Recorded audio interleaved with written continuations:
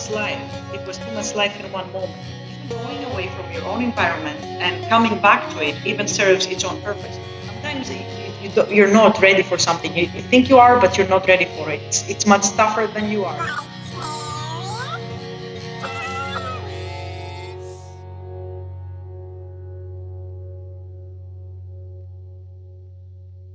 Hello, hello, aloha, namaste. Welcome to Vicarious Diaries. I'm Jeffosaurus Rex, your host. This travel podcast is all about journeys abroad and journeys within. Today, I had the pleasure of speaking to my friend Mary Marino Poulou, an artist from Greece and a lover of film. Mary once asked me, "Do you know when the best time to watch a movie is?" First thing in the morning. I think that spells passion all over it. In 2015, Mary discovered a program called EVS, European Volunteer Service Program, and decided to move to Slovenia and volunteer to create art. Since then, she has worked in NGOs, curated exhibitions, and directed short films. I'll leave a link in the description of one of my favorite films of hers from Slovenia. During life abroad, Mary's favorite part was connecting with other humans. And in today's episode, Mary's backpack is full of authentic Greek storytelling as well as philosophical travel. We explore how time and place affect our identities, as well as natural surroundings like rivers, mountains, and lakes. And of course, we learn about some less traveled countries like Slovenia and Lithuania. Fun fact for the day, Slovenia is the only country with the word love in it. And it's also one of the greenest countries in Europe. So, grab your passport, get a window seat, and let's prepare for takeoff. Maybe we can start then. I don't know. Yeah, sure. Yeah, sure. Ourselves. Mrs. Maria Marino Poulou, did I say that right? Yeah, it's right. And where were you born? I was born in Greece. I was born in Athens, 89. 89, that was.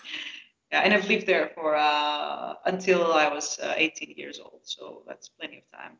Wow, so you can answer all my Greece questions. True that.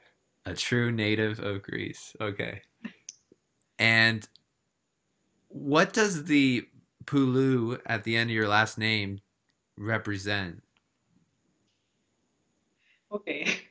So in Greece, we have this thing with the surname. So every ending of a surname says from which part of the country you are from. So Poulou is from the people coming from the Peloponnese. So this is like the northern part of Greece, and this is where my ancestors are coming from. So since I inherit the surname, then so it just goes from generation to generation. I was not raised in Peloponnese, but still I am related to that place. So actually, you can figure out from where somebody is just by looking at their surname, I guess. Yeah, that's really interesting. Like your last name is a map. Yeah, it is. It is true. Yeah. Which is actually really cool because my grandpa, who I never met, is from Ukraine. His family's from Ukraine. And he had to change his last name, I guess, when he came over to Canada. And we have like no information on his family. But yeah, if we were to, have something like that, that gives you a little bit of a stepping stone to dig into some information. So it was the same for Greeks when they were living in Turkey, and it was the war that broke in between the Turks and the Greeks. Everybody was coming as a refugee from Turkey to Greece, and they all had the ending Oglu. So sometimes, like, you can see a filmmaker like from Turkey and have Oglu. But then the people who were coming in Greece, because nobody liked them, because they were like Turkish or whatever, they had to change the surnames. So then it was really impossible to know who is from where. And this is crazy because you want to find your roots, yeah, and with all this madness of like people going out of their countries for a war or something, you can really never know where is That where. that's why it's so important nowadays to, which is great with like social media. It is great because there is a history of your life. I always find it funny like when people have babies and like of course it's great like put your baby pictures up, your videos, like you can watch, especially for people who don't live near you, and you can see that their kid growing up and stuff, but it's just so funny because by the time that kid like gets Facebook themselves, like their entire lifeline is like on Facebook or whatever. And like I just find that so funny. And like I said, I agree. I'm like that's cool to share, but I was gonna say it's so important to somehow capture your own life in some sort of memoir way as you grow older so that you don't forget the memories and you can pass those on to future generations, because it's difficult, like I said, to get information from my grandpa and my ancestry. But just like that book I was reading, Animal Farm, how like they screw with their memory and the historical events. So you never know what's going to happen in the future. The thing with the memoir is that it just keeps changing forms. So like some years ago, it was this genealogic tree that you could go and search like in the archives of your municipality, and you could know like who registered in this municipality and when. But the thing with the form of the memoir is like either it's something that lasts, either it's something tangible, or it's something like that is virtual. And when it's virtual, it's easy to be shared. But when it's shared so much, as you say, like in an instance, for instance, like in the case of a child, that is being born, and then that he can retrace his life just by scrolling down like his father's Facebook page, is that then I don't know how much access you have this information and like all this big access to information, and who can access this information. I don't know. It can be dangerous also. I mean, it's fun, and I'm sure it's meant from the best purposes for the people who actually upload this information, but I don't know what can happen in real life. I mean, I think in 20, 30 years from now, we will see it happening. Yeah, it's so true. Like I don't want to say like a job opportunity or something where like the employer is like, oh, like their entire like literally their entire life is on Facebook, right? But Yeah. yeah, dangerous in so many ways, but that's yeah, it's interesting. So, I wanted to ask you what what does being Greek mean to you? What do you love about your culture and what does that mean to you? Uh, so I think I should start from saying that when did I realize what being Greek means to me? Because when you're living in the place that you're born, and then you think that every trait you have, everything you have, every like behavior or every aspect of your life is just part of your identity, which is not so true. But once I realized after living some years abroad is that well, because some things stay the same, so the ones that stay the same, I consider them to be part of my identity for sure now. So I believe that my identity is, well, very close to most of Greeks, I guess, that we are open-hearted people. I mean, the Mediterranean, the sea brings people closer, I guess, or the good weather, or whatever that is. So yeah, I am a person who is like always open to meet new people, and I am a kind-hearted person, so I don't really act against somebody else. So, yeah, generous people, and well, we are foolish for sure, and stubborn, that's for sure also. But we are kind, and maybe we are naive actually. This need to believe in others, to believe in something bigger than ourselves, that we can just buy a whole thing and somebody's just going to go with it because our feelings would get hurt otherwise. So yeah, it's kind of like sentimental mostly. Yeah, I've met some Greek people in my life and definitely like instantly know that they're Greece or from Greece, and with with like the open heart, like you said, like very, very genuine people who I really like what you wrote. You said you're inspired by people who want to get to know you and who genuinely want to know your story and ask questions. And I don't know if I like. I mean, again, I can't generalize, but I met a lot of Greek people who like to talk and they like to tell stories and share stories and make you feel at home. I've only had a few like Greek experiences, but definitely very hospitable. And I'm trying to compare this with maybe a different country, like you're living in Lithuania right now, which maybe you want to give me the opposite of that. Maybe I don't want to mark. Well, I don't want to mark Lithuania with. no, no, no, no, no, no, no. You're not marking Lithuania, no, for sure. Well, okay. So Lithuania, for people who don't know, because it's a small place, and yeah, I mean, there's a lot of people who are like Lithuania. Okay, so where exactly are you? And I'm like, okay, so I'm like south of Sweden and east of Poland and north of Belarus, and they kind of like navigate themselves. So we are here, and I am in Vilnius, so I am again in the capital. So I think that it's important that I can like have this connection between two capitals. I mean, even if this now I don't know, 1/5 of Athens, because it's like 500 people, and Athens is like 5 million almost. So I mean, you can see that there's a big difference. So in the amount of people living here, uh, and yeah, well, the difference. So Lithuania is a very, very recent nation.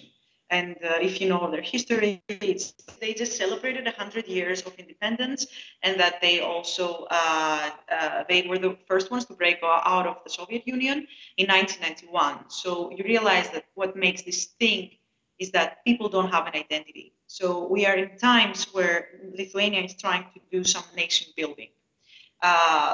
They have their flags like all over the place, which is like crazy because like you can see like on the streets they have like some trees and stuff, and they have planted like green, yellow, and red. Just because it's out of the colors of the Lithuanian flag.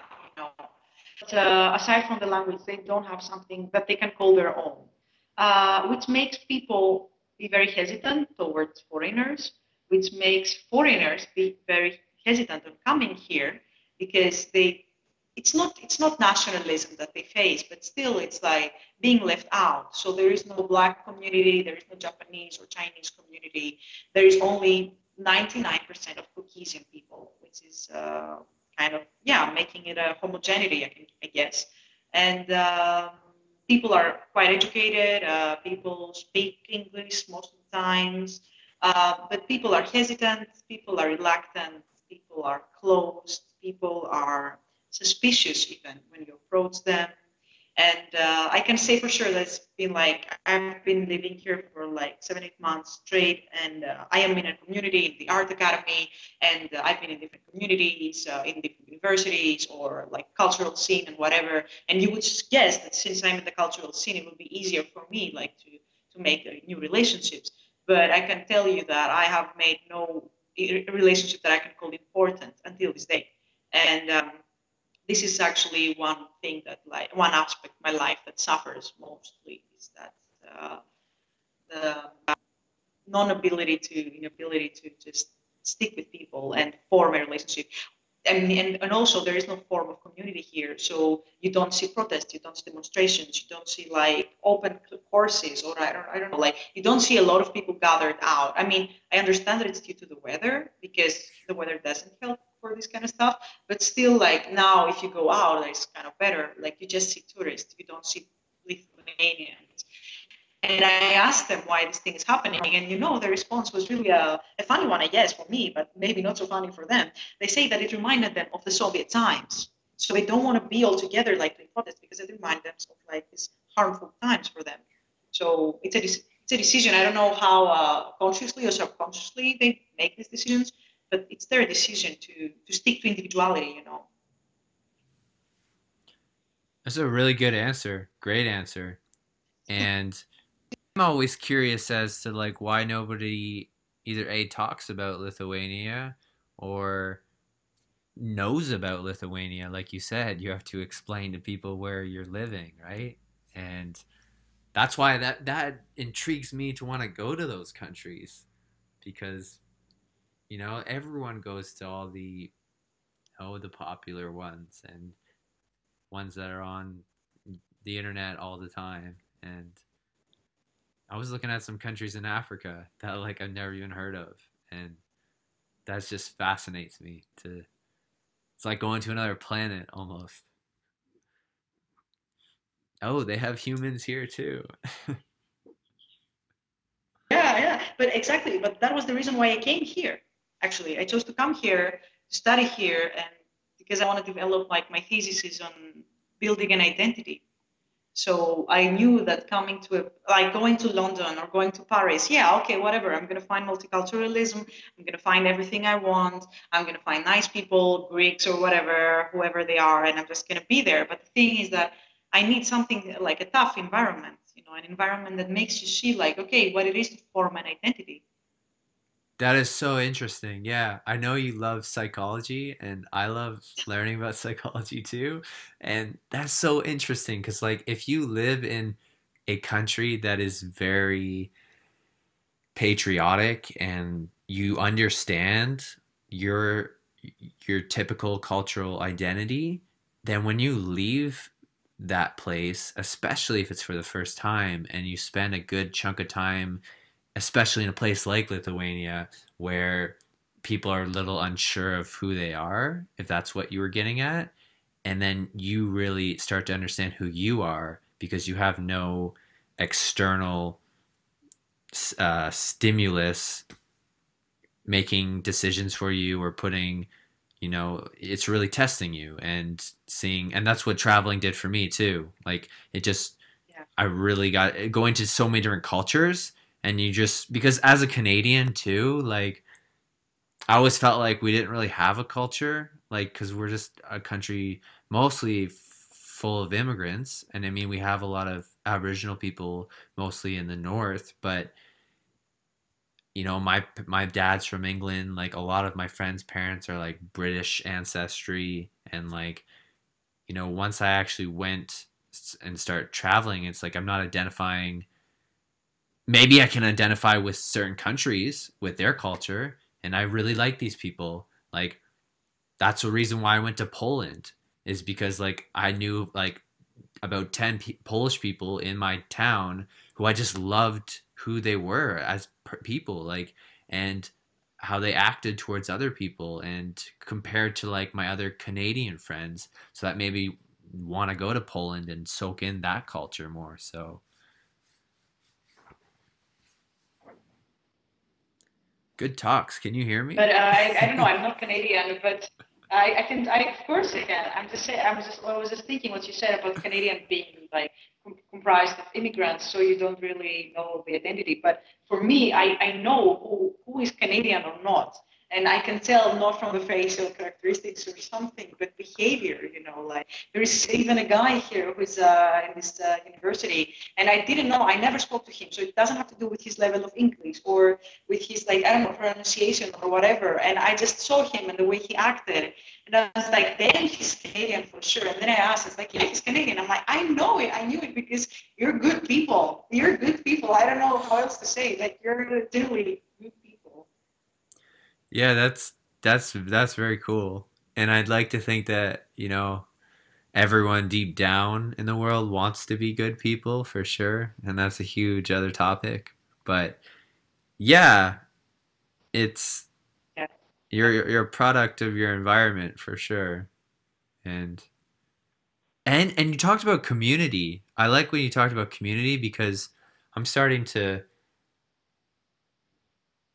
get more into that, like learning what is my community offering that I'm taking for granted or I'm unaware of, and how do I bring more to my community too. I had this really interesting idea that, we have a gardening season in Canada, and I'd love to start doing a garden this summer. And I thought, like, you know, there's 200,000 people who live in my town. If like, you know, uh, like just hypothetically, if everyone had a garden, I know some people live in like apartment buildings, but hypothetically, if everyone had a garden, and don't have to put too much work into your garden, then you could like trade your vegetables and stuff instead of like going to the grocery store and like spending all your money on groceries. And it's just a sense of community that really bring you closer, that people aren't as cold, like you said, in places like Lithuania. Careful. I do want to go to Lithuania. But you don't have the yeah. You'll come, you'll come. But like you don't have community gardens in Canada. Yeah, we do. We have a couple community gardens in my town which are nice. And to be honest, I'm not even sure how they work. I guess like if you want space to grow food or learn about it, then they have those opportunities. But just from looking in other people's backyards, like I rarely see people who have a garden. And I think it's just lack of knowledge and energy to want to do that. It's so much more convenient to just drive to the store and buy as much vegetables as you want, but you're going to get energetically eating that food, you're going to feel better, and knowing that you also grew it. It's and then if you can share it with your community too, like trading fruit, like, oh, I have too many tomatoes, like who doesn't have tomatoes, who wants to trade? And Yeah, of course. But for me, it's as you said, like the key word is convenience. That everything we expect to be at our convenience, and we consider this to be the best solution. But it's not like this. I was thinking like like Mary, come on, we have grown into this society where we no longer need to like think of like, oh, I need to hunt in order to need to I don't know, to cook this thing in order to eat it in order to have energy. So like we have like minimized every little thing, like washing our clothes to I don't know, having automatic washing whatever stuff, and that so as we have more time for ourselves, right? I mean, this was the concept, to facilitate ourselves and to be able to do things that require time. But damn, I see people doing silly things still, even if everything is automatic, and I'm like, okay, then we just seek for any convenience, actually, not the convenience that would lead us to having more free time, but convenience above convenience, like, and that's our thing. We don't realize the necessity of creating something of our own or building this community or doing this trade. I mean, when the communities start doing this in a smaller scale, this is how you realize like a whole country could function, like if we cannot function like this, that we depend on each other, that like we trade, that we have we share, like in a small community, how do we expect this thing to happen on a universal level? Like it's failing already. it's so, So it's so true what you said. It's all automatic. There's a song by one of my favorite artists. His name's Matthew Goodband, or Matthew Good is his name, and he has a song called Everything is Automatic. And it's almost like, because everything is so convenient, we're almost like becoming robots. And you know it's funny if you think about every single day the amount of transport trucks or ships or planes that are just energetically moving every single day all over the world, transporting goods. And you just drive to the store and you're like, oh, and you buy $200 worth of groceries. And like it's so quick, and it's like it's not even real. And then before you know it, like, this is another topic, but yeah, if like the grocery stores have a issue and you can no longer get food at the grocery stores, like then there's panic, because yeah, we're depending too much on other people and machinery, and not thinking for ourselves, and not being creative anymore, and not connecting as humans like the past. So good talk. So when you were growing up, what got you into traveling? Like, did you travel as a kid, or did you get jumped into a big trip initially? Where did traveling start for you? okay. So Story time, the favorite of Greeks. So my family, we're a family of four, and my mom and dad, they had like this regular job and 9 to 5, working for government stuff. So it was just like the middle class family of Greece at the time. And the thing is that my mom and dad, they've never traveled abroad until the time like they had children, whatever, and they never really bothered. I mean, my father, he likes to like explore things in the nature for sure, but he never like had it so big as to like go for a trip abroad. I mean, not speaking English was also a drawback, so they were kind of like, oh yeah, I'm not so comfortable going to another country without me speaking the language. So I grew up in a family where traveling was just to the summer house that we were renting for the summer, and this was just it for like 18 years straight. And the thing is that when I was like 14, 15, I realized, so I was studying English in this English teaching school. And I remember that I see a leaflet and it was like on the floor actually. And I just pick it up and it was saying about Greek schools in London. And I was like, damn, what is that thing, And it's like, suppose like it's for Greek people who just, I don't know, families who need to go to London but still need their children to have the Greek education or whatever. So they have saved the school in London. And I remember seeing it. I didn't know like what it costed or whatever that was. And I remember going back to my mom and dad with this leaflet because internet was not so big as a thing, like a research tool as it is today. And I remember going to my mom and dad with this leaflet, and I was like 14 going to 15, so I would go for my first year in high school. And I was like, okay, mom, dad, I found this, and this thing exists, and I just need to go away. And I would like you to give me money to go to the school for 3 years. I will come back summer times. It's going to be fun.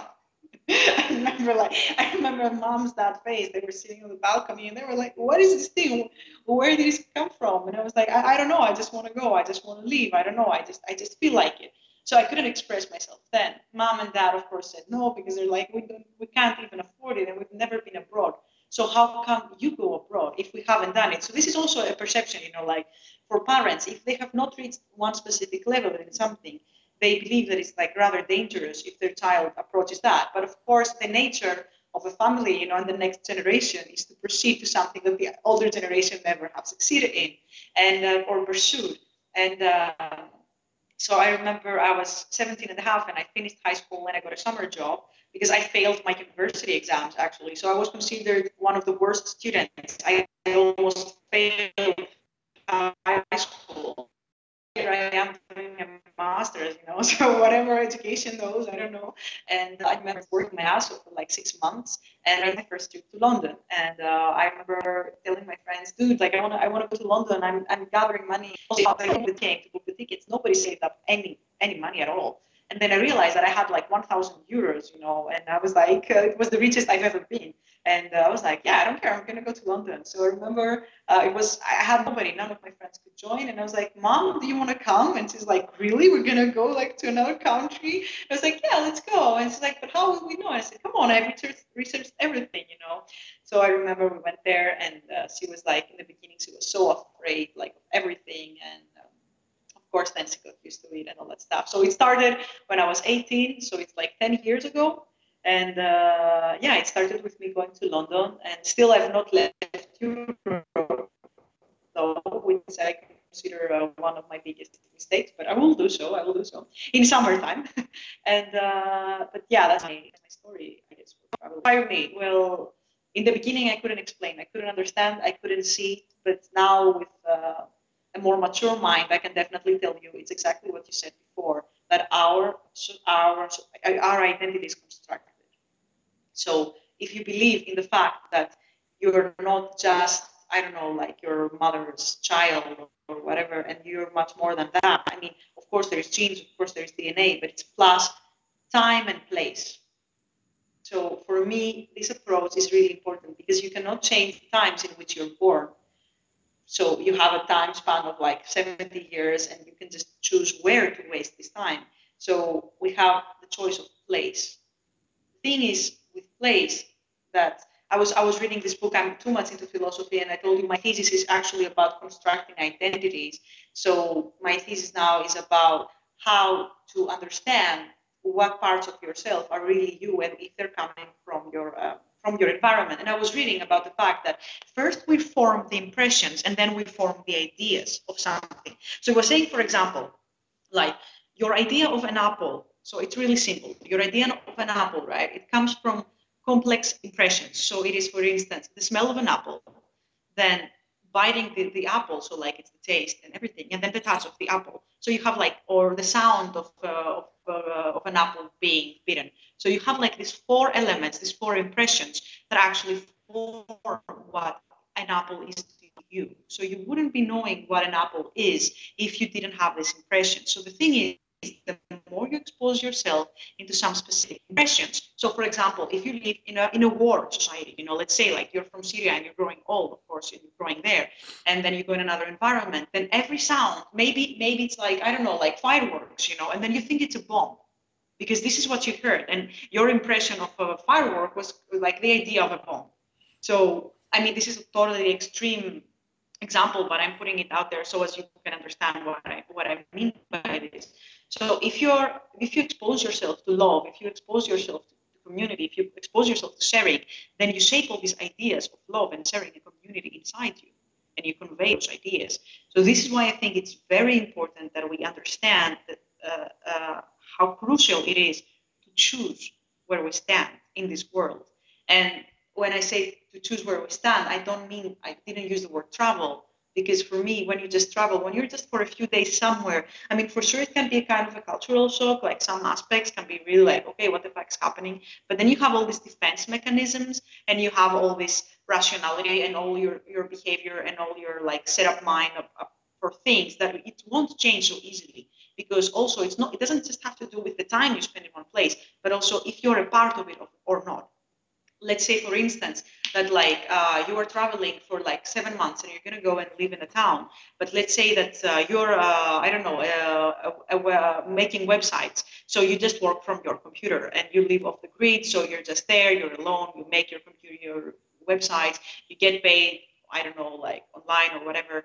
You're not an integral part of the community. So the ideas of this community are not coming to you.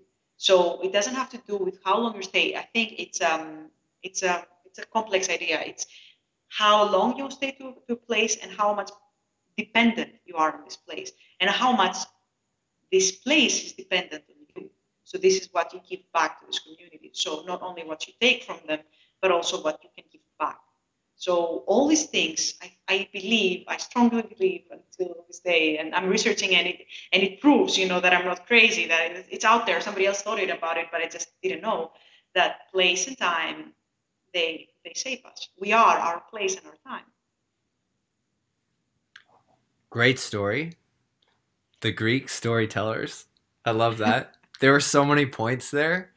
And yeah, like I just heard this term, a spiritual home. So like I was talking about Poland, I was like, I kind of want to go there and like see if I'm gelling with the people more than maybe I'm gelling with people in Canada, even though Canada's people are great and there's so many people to meet here. But yeah, it's really interesting to put yourself in other environments and really immerse yourself in those environments. It's difficult if you're just passing through, and that's what most people traveling do.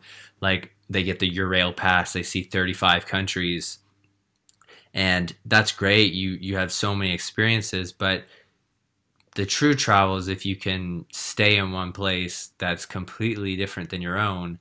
And I heard someone say that once you can learn another language that's foreign to you, but it becomes so native that you're having full conversations with somebody else in that language, just like we are right now, and you're doing English, then you really start to almost lose that old identity and you really get to test the boundaries, I guess. So yeah, but they say that like we have every personality for every language we speak. And I do believe that this is true because I express myself differently, and it's not just about the language itself and like the possibilities of its language. It's how a language is used. So in French, I speak some French also, and I understand. Like I just talk differently. It doesn't have to do just because it's more simple vocabulary. It's still different. I'm a different person for sure. And yeah, I mean, of course, I'm not saying here that like, oh yeah, you should never travel unless you do have the time and you can have the energy. No, of course, it serves different purposes. And of course, even going away from your own environment and coming back to it even serves its own purpose. I mean, like what you did, like you went for 4 months. You were not in one specific culture, you were not in one specific place, but still, like going back home, carrying all these things with you makes you reevaluate your place and time, which is Canada. I am a different person when I speak a different language. What? That's so interesting. That's fascinating. And I don't speak another language, so hopefully someday I will and be able to experience that. It's like learning a mastering an instrument or something. But Yeah. what can you describe like the time? Like what do you mean by time?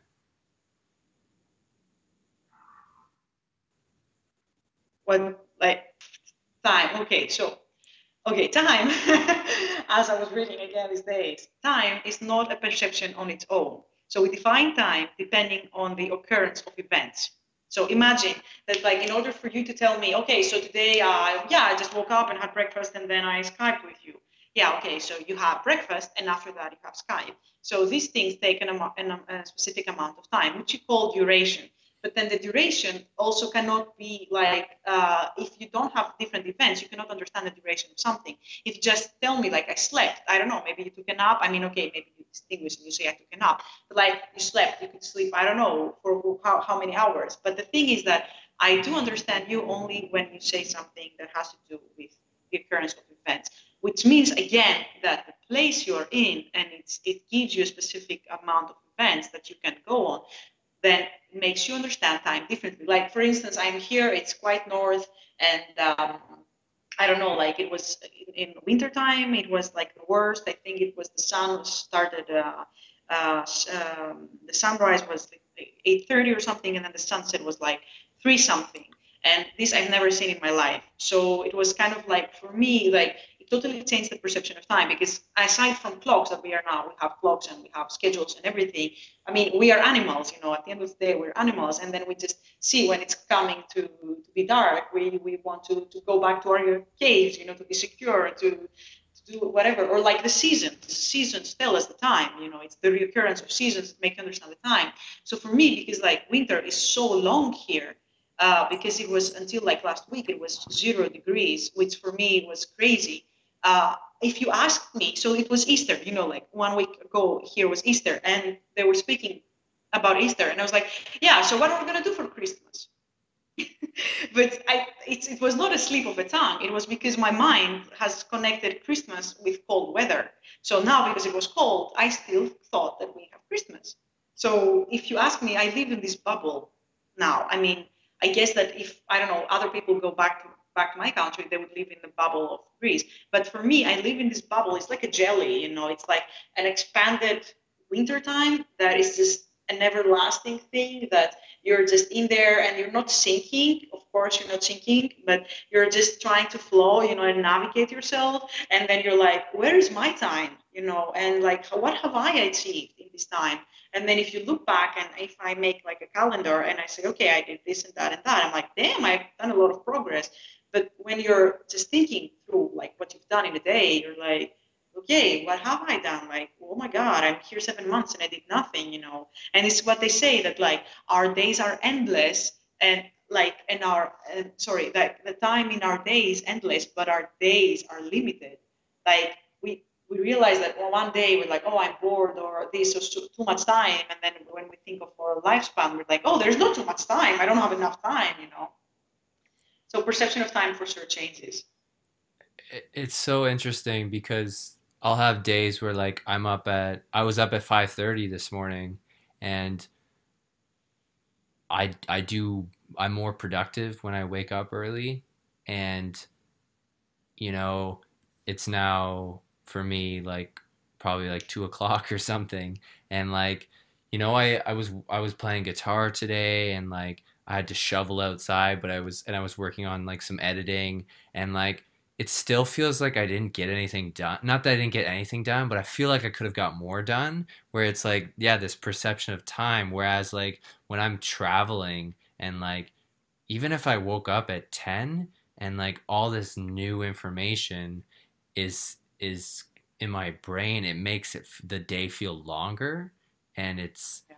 I love that, and that's why it's so important to break from routine, or else that's why people do say they're like, "Oh yeah, life's fast, like life goes by fast," and like or life's short. That's what people say, life's short, which in one sense it can be, but yeah, it's the once you can understand like time, does time even exist? Like if there isn't an occurrence of events, like if you just sat like, oh my god, that's like, have you heard of Vipassana?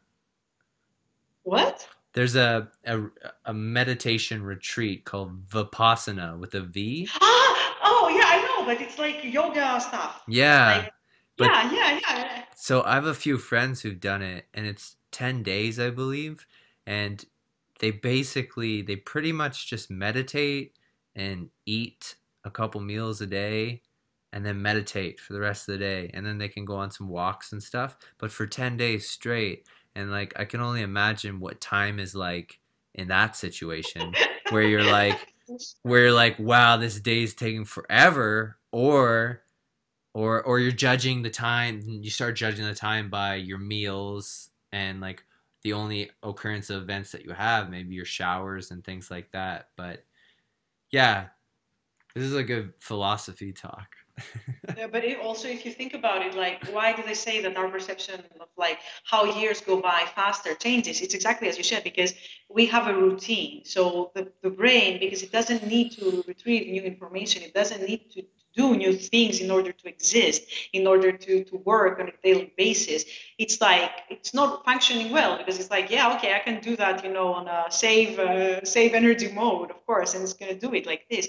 But when you expose yourself to new things, and of course, you don't need to travel to the other side of the universe to go to do that. That's the thing also about like travelers that like sometimes I don't like the stigma about like, oh yeah, you've not traveled enough or whatever. I mean, I know it's a bit cliche to say, but like you can be a foreigner in your own city.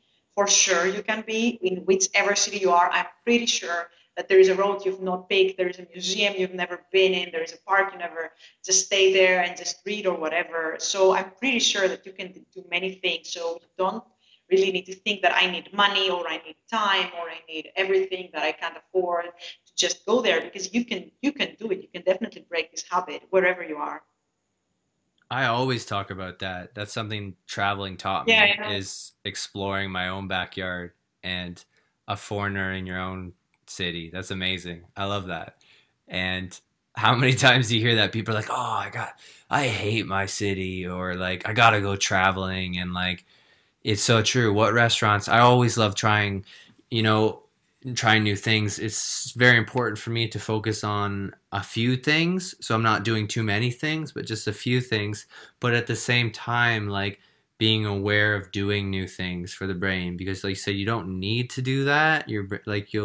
But it's, for me personally, it's beautiful. Like when I can cook a new meal that like I've never done before in my life. Cause like growing up as a kid, you're constantly surrounded by newness, and then as you get to an adult, that slowly begins to, you get wrapped up in that routine world, and then life does go by like that, because what is your perception of time?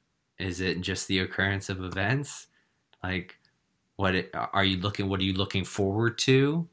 Like that's important, and then you get into like the happiness aspect too, of like, is your life just based on these going to work, coming home, and like surviving, or like what are you, or do you have a goal and stuff? So Yeah, also as you said, like it's also what you're waiting for. Like your perception changes with whether you're waiting for something or you're afraid of something happening.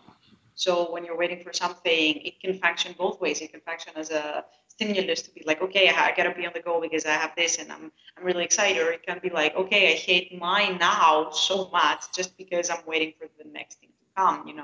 And yeah, like, or we're too afraid of something happening, and then we're just reliving it on our minds all the time until it happens. I mean, it's going to happen eventually, something. So then we're building it up on our own minds. So then you realize that we are really our masters of our own fate. And I do think, I mean, I hope, and if I turn to be not true in that, then it means that I have missed my life's purpose. But I believe that we can rewire our brains. I do believe that. I believe that, like, when you put whatever you put inside, like your body, your brain, everything. So as I said, the present inside your brain, to like the food you're gonna put in your body, to like how you're gonna nourish like your skin, to if you expose yourself to the sun, like everything builds to who you are, and you can rewire your organism, and you can like make all these things, all this, oh, I need to be in the routine, or all these bad thoughts, or things that just don't work for you, because maybe for somebody a routine works, like, who am I to judge? That's perfectly fine, whatever works for anybody. But I do believe that we can rewire it, and it takes time, it takes effort, it takes persistence, but we can rewire it. And traveling definitely helps you rewire and set your priorities straight again. Yeah, I love that. Rewiring your organism.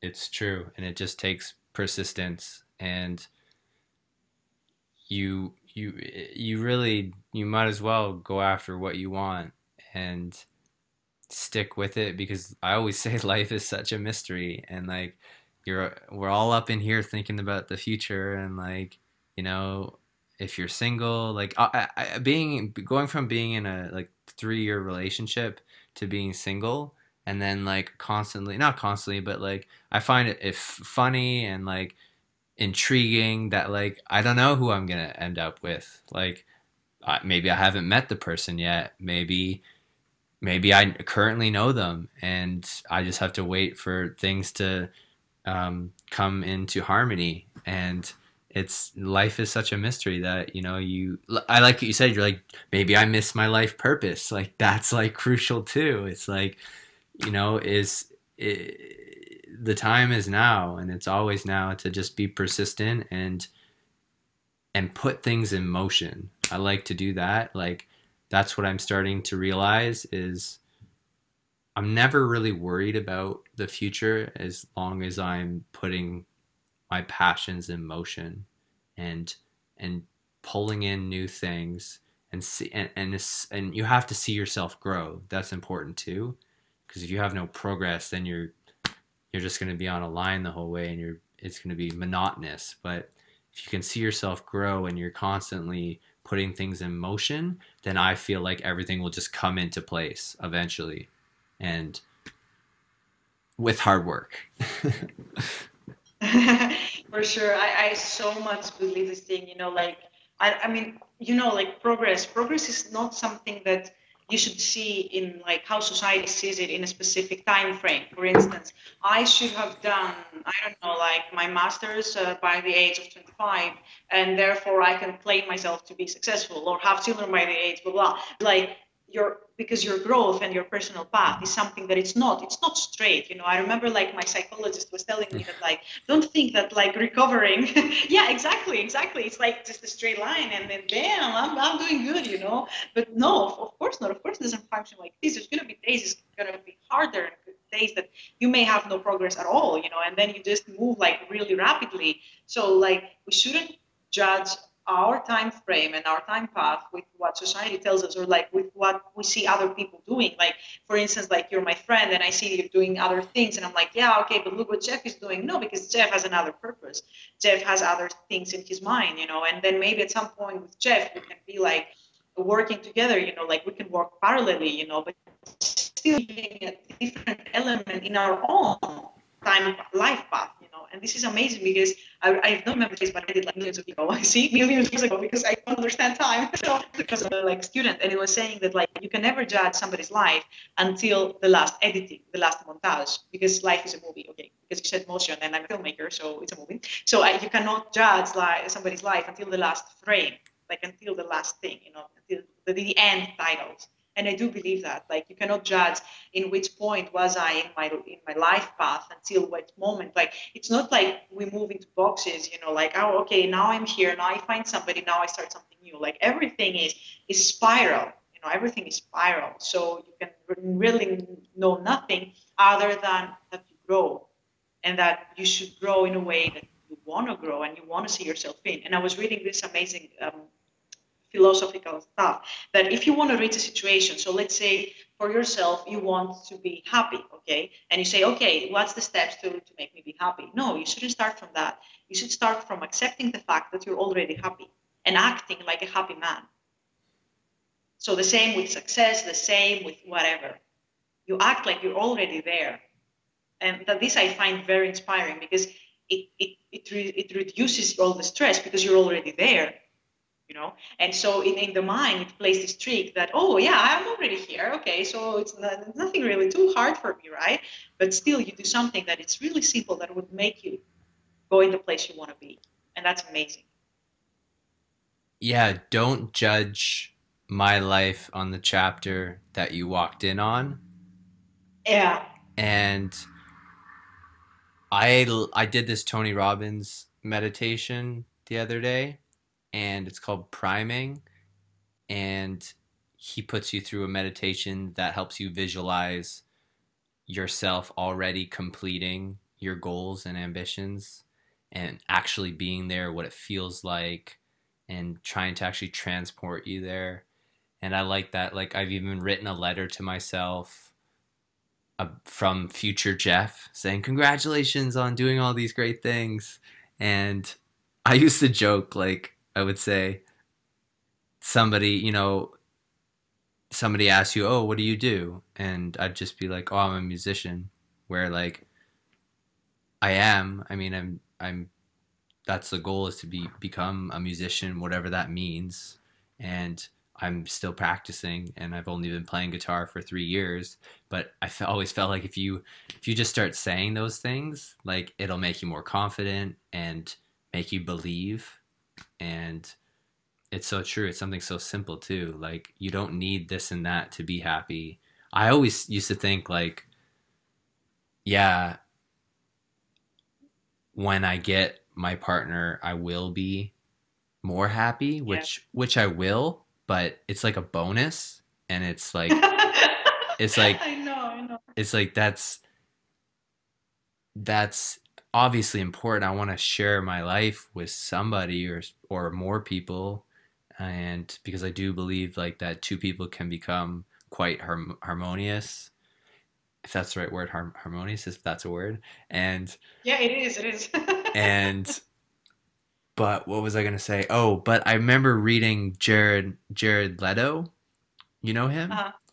Yeah, sure. He's really inspiring. He's like an actor. He's like still, he's like putting out albums still, and like just seems like a really cool guy. And I remember like looking up his bio. I was like, is this guy married? And like I didn't even realize he was like 48 or something. And like I couldn't find any information on him like being married, and I was in shock. And after I read that, I was like, okay, maybe in my judgment is maybe like, hey, like take a break from the music and like settle down with someone who you want to share your life with. But he's on his own path, and like clearly I'm sure he's pretty happy, like, and he's not conceited. He's just happy with inspiring people and doing what he loves and following his dreams. And I'm sure eventually like everything will come into place for him also. But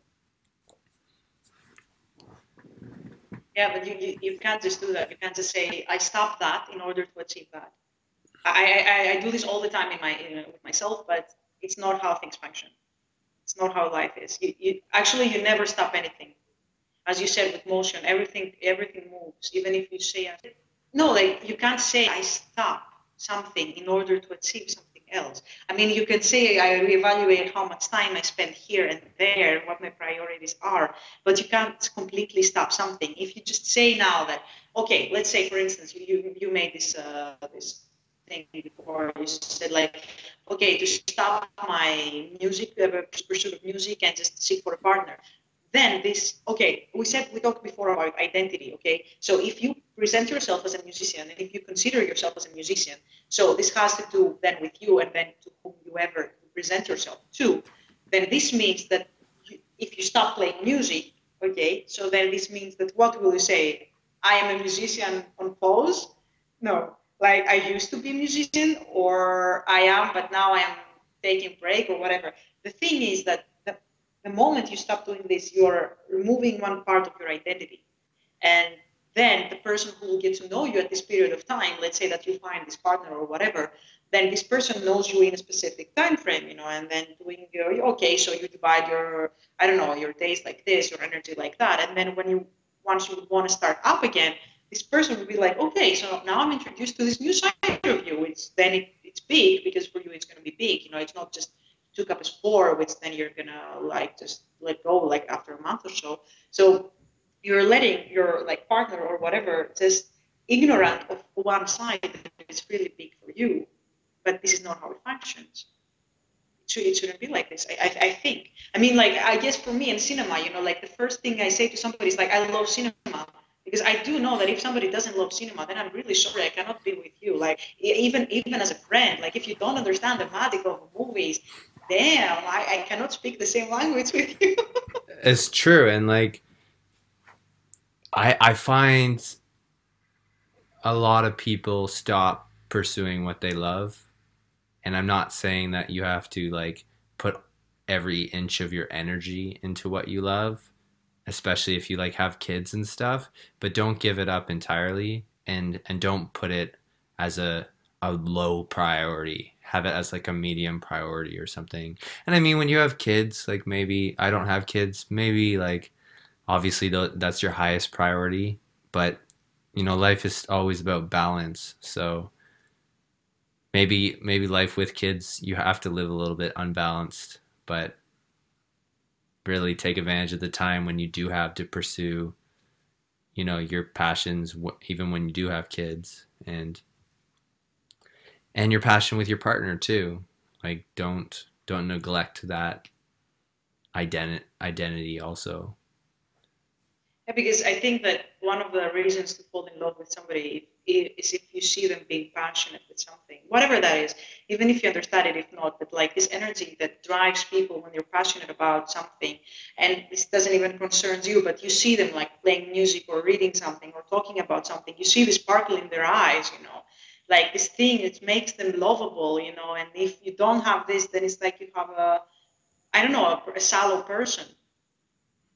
Yeah, for sure. Like even when I write songs on the guitar, and it's always like, oh, should I share this with people? Like it makes me so happy to play it by myself. Like I'll just sit there and I'll just play it, and I'm like, I don't think it's like an ego thing where it's like, oh, I can't believe I wrote a song. It's just it genuinely like makes me happy, and I'm just what I'm saying in a song. I wrote the words, and they're so personal. Like obviously, it's whether it's about me or somebody I know, and or something, and that's important too. And it's so admirable and intriguing to see that in other people, like you said. When I see you and how into making movies, and like how upset, like you love movies, and I think I always looked at it this way too, like the deeper you dive into your passion, the more appreciative and like the more beauty that can come of it. And the more, it's not just about watching more movies, it's about understanding the art of the movie, how they make the movie, understanding the authors. And I always try and give that advice. If you really love something, like sure, if you want to be the best hockey player, keep playing hockey. That's one of the best ways to get better, is just to actually play it. But don't neglect like studying the great people. How did they get good? Who was teaching them? What do they do outside of the arena, and things like that? And it just makes your passion more beautiful and makes you understand the identity sense more. But this is not just for filmmakers. I mean, I was reading like the 10 tips to become a better filmmaker, which I know is like shitty stuff, but it's like like okay, let's read that. And it said like, okay, of course, as you said, like watch movies from people like big names, whatever that is, and that, and like even like the B movies, whatever, small ones, small productions, really shitty ones. Even this, you can understand the mistakes and then see what they come out with, the message and whatever.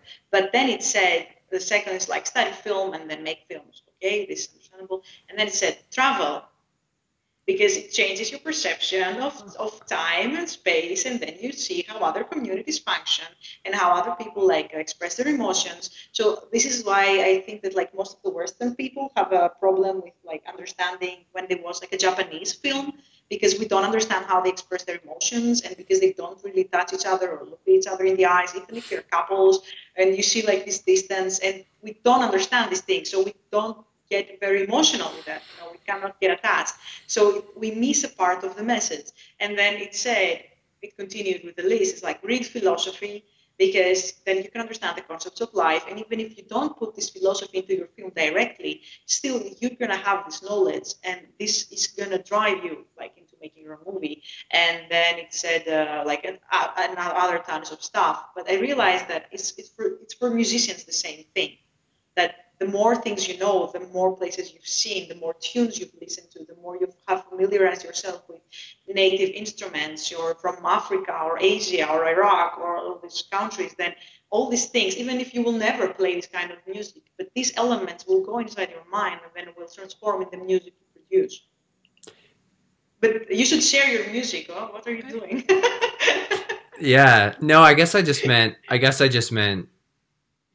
when I'm at a campfire or something. Like, sure, I'd like to. I love to make an album, and but yeah, like when you're at a campfire and you're like, hey, I wrote this song, and like, cause people don't do that. I don't think like people who write their own songs, they like don't just like unless someone asks them, they're like, play us a song. Like they won't just come out and be like, oh hey everyone, I want you to hear this song I wrote, tell me what you think. And everyone of course is going to be like, oh great song, like we love it. And like no one's generally going to tell you like, oh like I thought maybe you could work on this part or whatever. But everyone doesn't want to hurt your feelings or anything. But I like what you said with understanding other cultures and just life in general. Like there's so much information with Earth, and it's it can be overwhelming. And you see people like who live their entire life, and like your parents, for instance. I didn't get to mention this, but and I never thought about that, but especially I'm always talking about fear and like conquering fears, but like for your parents who didn't speak the best English, like that is a real fear, and especially maybe in their generation to, you know, and when you didn't have the internet back in the day, like it can be a scary world. You're just basing it on like what you hear and what the outside world is like, and so for them not being able to be as open minded as we have the opportunity to be. And there's a lot of people like friends I have who will probably live their lives quite simply. And Kurt Cobain had a quote that he said that he was so envious of people who could live such a peaceful and happy life in a very routine way, and being ignorant, not necessarily in a bad way, but Yeah. just living their life the way they want to live it, and not exposing themselves to this complex universe that drives some people crazy, right? Like you said, losing my mind is one of your fears, like whatever that related to. But it's it can be overwhelming at times where like we can be so smart, I have so much information, but then it's just like your head's like, wow, what do I say in this situation? Like there's so many variables, and or so many possibilities. And my friend told me this when I was in the States in New Jersey. She was from Philadelphia, and she said options cause stress. Options can cause stress. And I love that. God. I was like, oh But my, it's so true. yeah, I It's know. so true because it's oh my God, it's the abundance of options, and then and then the inability to set like what we want, based on these options. Because like you could go, I remember this was, somebody told me this expression, somebody was older, and he told me when I was 15, he told me, you now live in a river. So a river has a flow. So you have to move with this flow, like it drags you down. So you're in high school, and in any case, you need to like finish high school. I mean, most of the people will just pursue finishing their high school at least. And then he said, you're going to go to the sea, and then you can go like, I don't know, to do your bachelor, or like travel, or get a job, or get married, or whatever. And then you're going to dive inside the ocean, at some point, with all these possibilities. Don't get stressed. Don't get panicked. And I was like, he was so right, actually. He was so right. And for me, like when you think through like all these options, and what the thing is like where every possibility can lead you to, and what you eliminate with the decision you're making. So I decide to pursue movies. So this means that I decide not to pursue anything else almost. For now, So for then I now. go, for now, yeah, but like it's been the biggest part of my. I mean, this decision is driving me to places. It drove me here. It drove me to Slovenia. It drove me to Bulgaria. It drove me to Albania. So like, it could have been anything else, but still, this is the linking thing. And then you're like, if I fail, like in this thing, or if I pursue it and then I reach a point where I'm no longer satisfied with it, and I'm like, okay, I pursued it. There was nothing there. Okay, that didn't feel quite nice. Then it's like, what happened with all the other possibilities that I left? And there comes the thing of time. Now, this is when time becomes important, because you cannot redo anything. I was, Casey Neistat, like the YouTuber. I love the guy for sure, for everything he's doing. And he was saying the other time that like we treat time as if it's such a renewable source, but it's not. We don't get more of what we have, and we can never get back of time. This we should really think when we make a decision without being stressed. I don't know how we'll manage that, but whatever.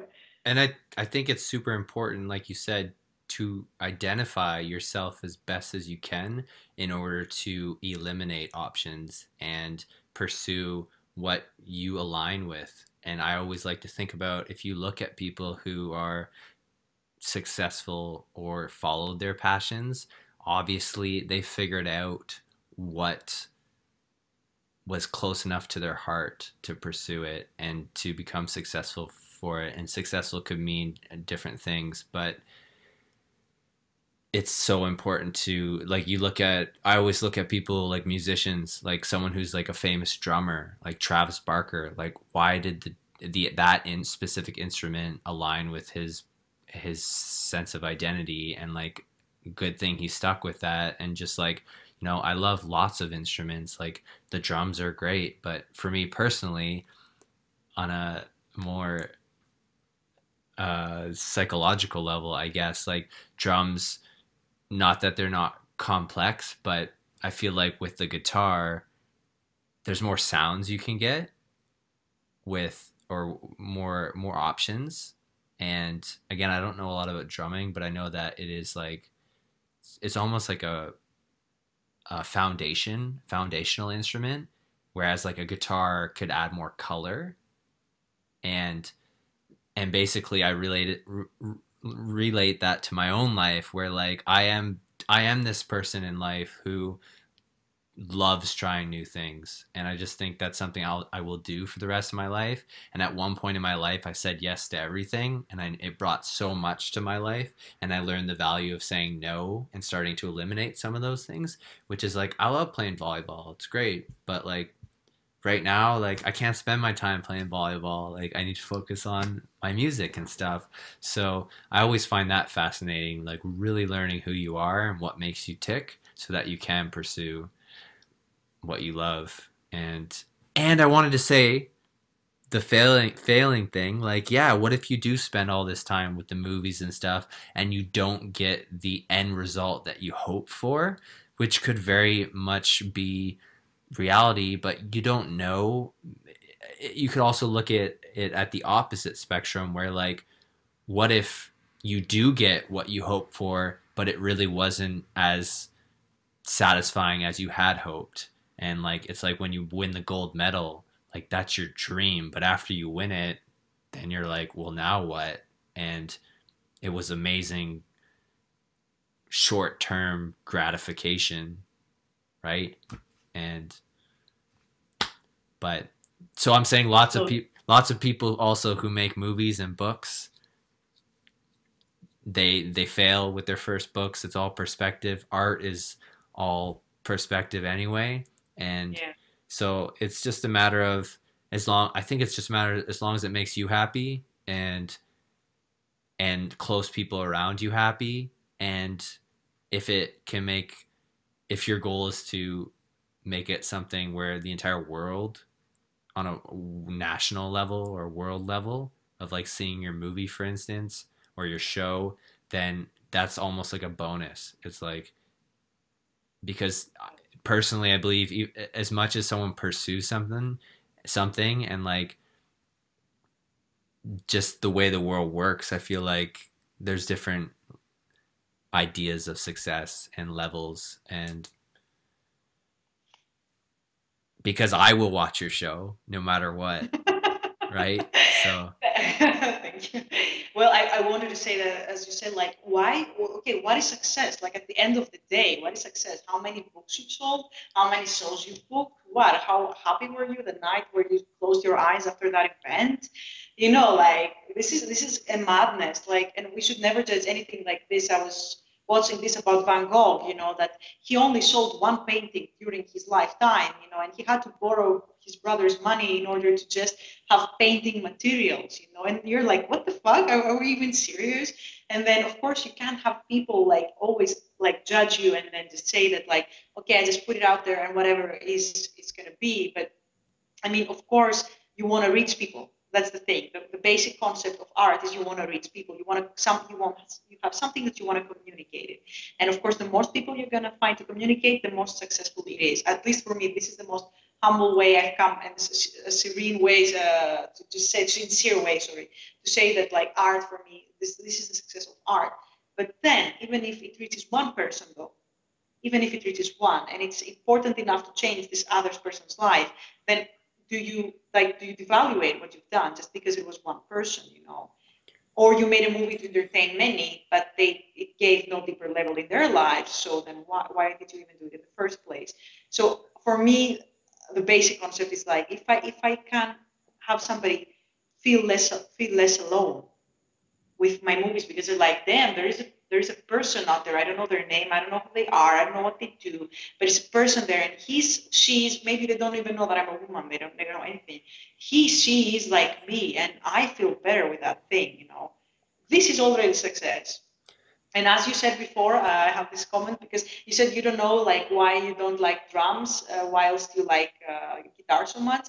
I believe that, as you said, I mean, I don't know anything about music, but if you classify and you say that, like, drums is the foundation and then guitar is the color, and then you said you want to pursue new things, this means you opt for something other than the foundation. So this is why guitar suits you best. So there is an answer to why you're dealing with guitar, even you love it so much.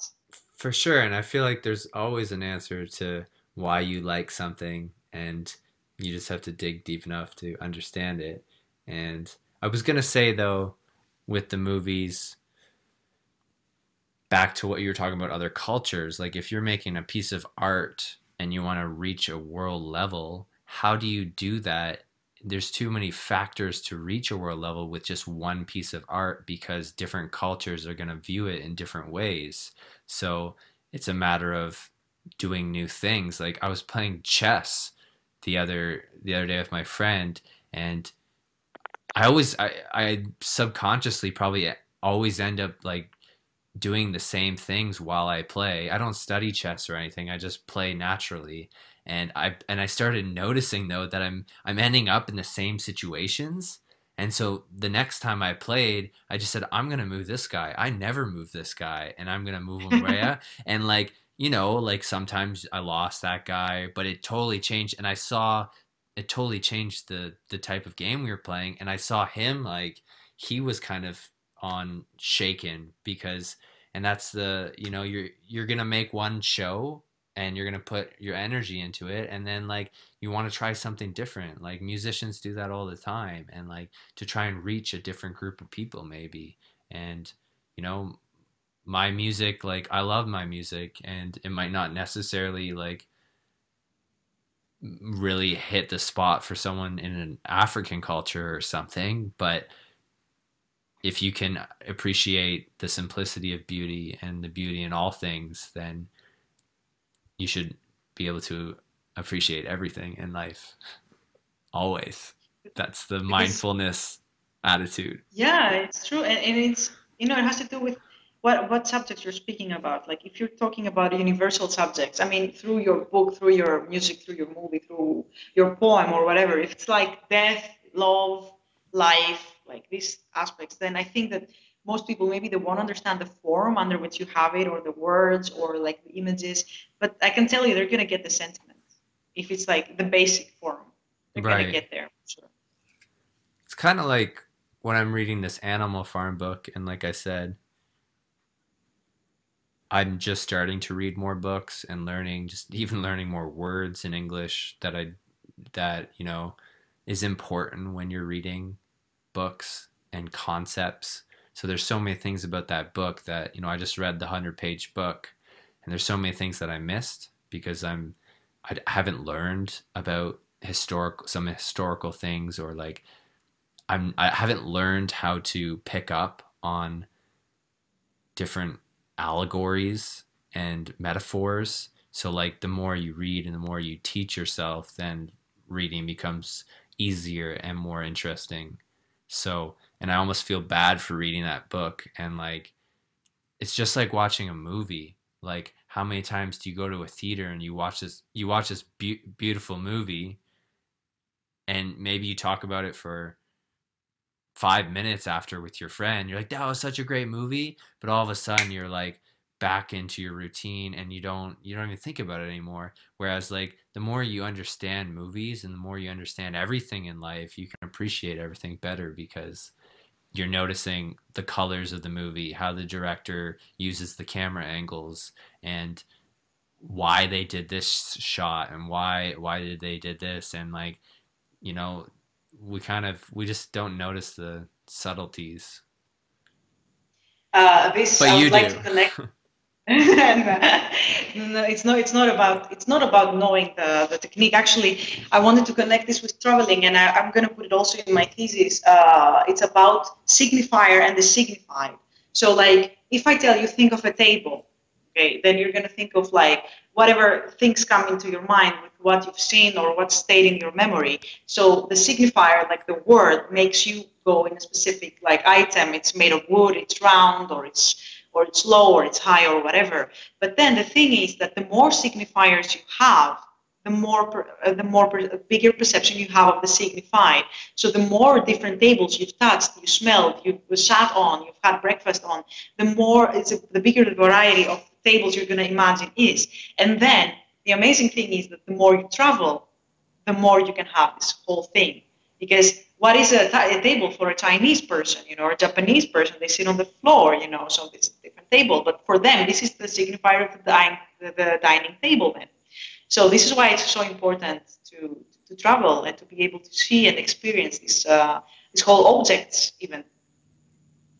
Yeah, seeing life in different ways when you thought you had it all figured out. Yeah. Why don't we talk about some countries now? And this has been very Okay. interesting so far. Yeah, it's nice. we went Oh, down this rabbit hole from like I asked you like one question about Lithuania, and then it was just like which it's true. It's true. It's true. which like Okay. about after London, your trip in London, where did you go next? Yeah. Which I've seen like in photos when I was young, and I was like, oh my god, it's so beautiful, green and nice and pretty with rivers and stuff. But then going there, I can tell you, and I don't know if it was me and my psychology, but I remember crossing the borders in the middle of the night with a snowstorm above our heads, and we stopped in a cafe like on the highway, and I cried, and I was like, oh my god, why am I crying? And I felt I went home. Why? I don't know. It was just my perception. I don't know. The thing is that as soon as I reached Slovenia, I was a different person. And I was like, this is crazy. This has never happened to me before. And then I was like, I need to find a way to come back here again. So I was so desperate. I was like, I'm going to do my master's in Slovenia.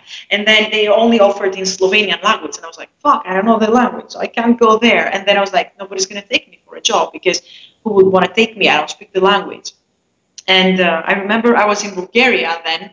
I was filming here, and I started researching all the possible opportunities. So actually here I would like to introduce this whole thing, like this tool for European Union citizens. So to anybody who is like European Union, and they can take grasp of these opportunities they should. It's this voluntary service, it's youth exchanges, it's summer camps, it's anything that a person can do from when they're 16 years old to when they're 30 plus, if you're like a leader in a group or something. So it covers a big span. And the only thing is that you know English. So I think that it's quite fair. It doesn't have to do with the level of your education. It doesn't have to do with anything. And most of the stuff is free, actually. So this is quite cool for people who don't have the opportunity to travel on their own. And still they want to do something for the community. So in this sense, go on this database for like European Voluntary Service, and you can just click like on the country or the type of work you want to do. So it's like for children or environmental or arts. And I remember I put arts in Slovenia, and then I see that they are seeking for a person in a media organization that they make films. And I'm like, is this a joke? You know, is this even a joke? And I remember it was summer that I saw it, and I just did it right away. Like wrote a motivation letter, packed my portfolio, did my stuff, and pressed send. And after a few days, I received an email from them, and I was at the beach. I was like, oh my god, it's crazy! I can be in 2 weeks in Slovenia. Now I need to make the decision. You know, like to say, are you in or are you out, girl? You know, that's the point. And I was like, I was so afraid, but I was like, if I don't do it, so this is how I take my decisions, Jeff. If I know that if I don't do it, I will regret it for the rest of my fucking life, then I do it. That's just this so simple and so stupid. Like if I know that when I am going to die, the moment I'm going to die, I'm going to think how stupid I was. I'm going to do it just because I don't want to feel shitty that day. You know, I want to feel nice that day when I die. So I was like, no, I'm going to do it. And I remember it was a total madness. I say yes, and I just leave my apartment in Athens, and then I tried to take a flight to go to Slovenia, but I was too afraid to take the plane. So actually, I would like to talk about this later, about phobias, about traveling, and actually how you can manage to travel. And I was feeling so shitty. I was in the borders. I was near Kosovo, you know, I was like in the middle of nowhere. I was like alone. Everybody took the plane, and I was just alone, feeling a fucking failure that I can't do nothing. How will I go for 1 year in another country without even being able to take the plane for 1 hour, you know? And then I was like, don't fucking give up. And I remember taking my backpack, taking my fucking ego, and just going with the bus for 20 hours, you know, and I went all of Serbia, Croatia, Slovenia, and then I ended up going back again to this village because it was in the borders with Croatia.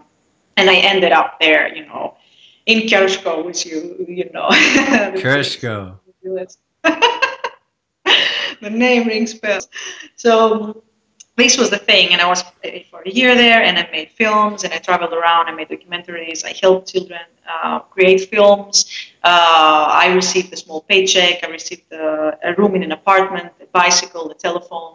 So like you can see that it's really decent. I mean, for working 5 days a week, 6 hours a day, doing what I love, and being able to. What a great decision to say yes to that and to be really immersed in a new country and with something that you're passionate about. And the first thing that comes to mind is when I went traveling before my trip, I went to Europe for a hockey trip. So I got to play my passion was hockey. I got to play hockey in a foreign land, and I love traveling, and it was like this perfect combination of the two of them, which opened up all these other doors of traveling, which I got chain of events led to the music. But yeah, it was weird. Krško too. Something about that place I fell in love with too. It was like that spiritual home where there that like you just could really feel at one with the nature, and it just made me feel like, yeah, I was on a different planet. I was on like my own planet, and I was an equal with the nature. But that's really cool. Your EVS opportunity, and you must have. I love that video you made, and I would love to link that to this episode with the train. Sure. That Yeah. that video is amazing. Like, Thank you, sir. there's no talking in it, and I would love to see more. Mostly what you just talked about with the fear of like, you know, being in your head and letting the ego go and going traveling or doing whatever you're afraid of in life. And I will show that video. That's good. Yeah, sure, of course, show it, of course. But for me, this is a big thing. Like I never. Oh God, I don't know. Like I hate this thing when people think that in order to achieve something, you need to be in a specific way. So, for example, in order to, I don't know, like to be happy, you need to do this and that or whatever. Or like, especially when, in order to travel, you need to be rich. Yeah, if I was rich, I would have been traveling. Like this is what most people say. This is totally not true. Totally not the case. Of course, you can travel with zero money. Yes, it's going to be harder. It's going to be more dependent on people and other resources. You can dumpster dive. You can hitchhike. You can do all the crazy shit. You can even ask for money in the streets. You can play music and get €5 and it makes you to the next town. You can walk to the next town. You can bike to the next town. It's crazy. Of course, I'm not saying that I've done like all this stuff, but I've tried to be more dependent, and I realized that how important it is, because then you see your power even more, and the power of the community even more, because this is the one that motivates you. But the one I want to speak about now is because I know it touches a lot of people, because I have a lot of people saying, dude, Mary, look at you though, but I'm not as confident as you are, because you speak English and I don't know, you speak with people and you're open to people and you have courage, and of course you can go anywhere. I'm like, dude, you're not born like this, I wasn't born like, okay, baby, let's go alone, like it didn't happen like this. It happened gradually. And the thing is, you should not avoid something you love just because you cannot do it in one way. There are so many ways in which we can do something. So I remember the period, it was 5 years of my life that I was not taking the plane.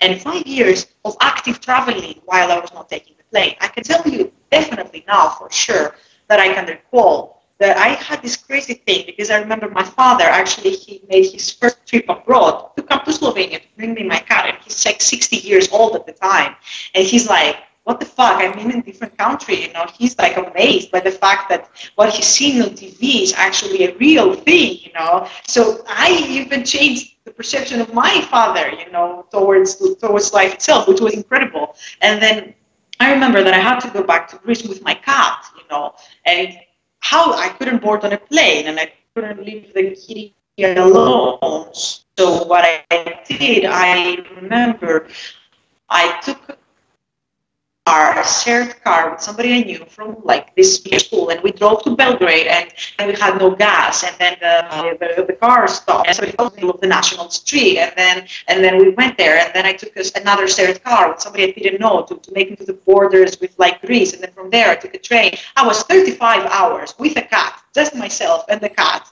for 35 hours until I reached Athens. And I can tell you, I went to Italy with the car, shared car, to Hungary by train. I went to Austria all the time with car sharing. Croatia, the same. I went Bulgaria, Romania. I was part of France, Switzerland, Prague. You can go anywhere, with whatever resources you have. You don't need to board on a plane if you're doing it for ecological reasons or for whatever other reasons. You cannot, you have a phobia. You can travel in any other way you can and you want. So we should think about all the alternatives, Yeah, this is what I'm really passionate about this thing, because opportunities are always there. We just need to go after them. I wonder, doing that traveling without using the plane, because you started speaking about like the phobia of getting on an airplane, and on one side, how you made it possible to do all that traveling without getting on a plane is amazing.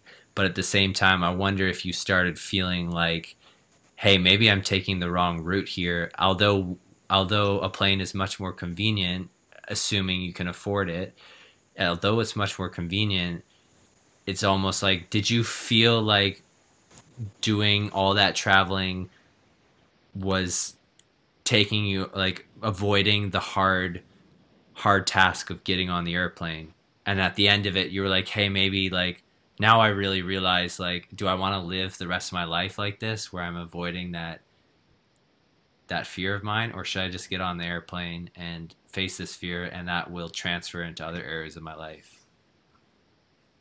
That's an awesome question. So whilst I was doing this, I thought I was the weakest ever because I was not experiencing this biggest fear, the airplane. But if you were asking my friends, they were like, oh my God, you're going, like, sharing a car, hitchhiking with somebody you don't know, and you're crossing borders. You could be dead.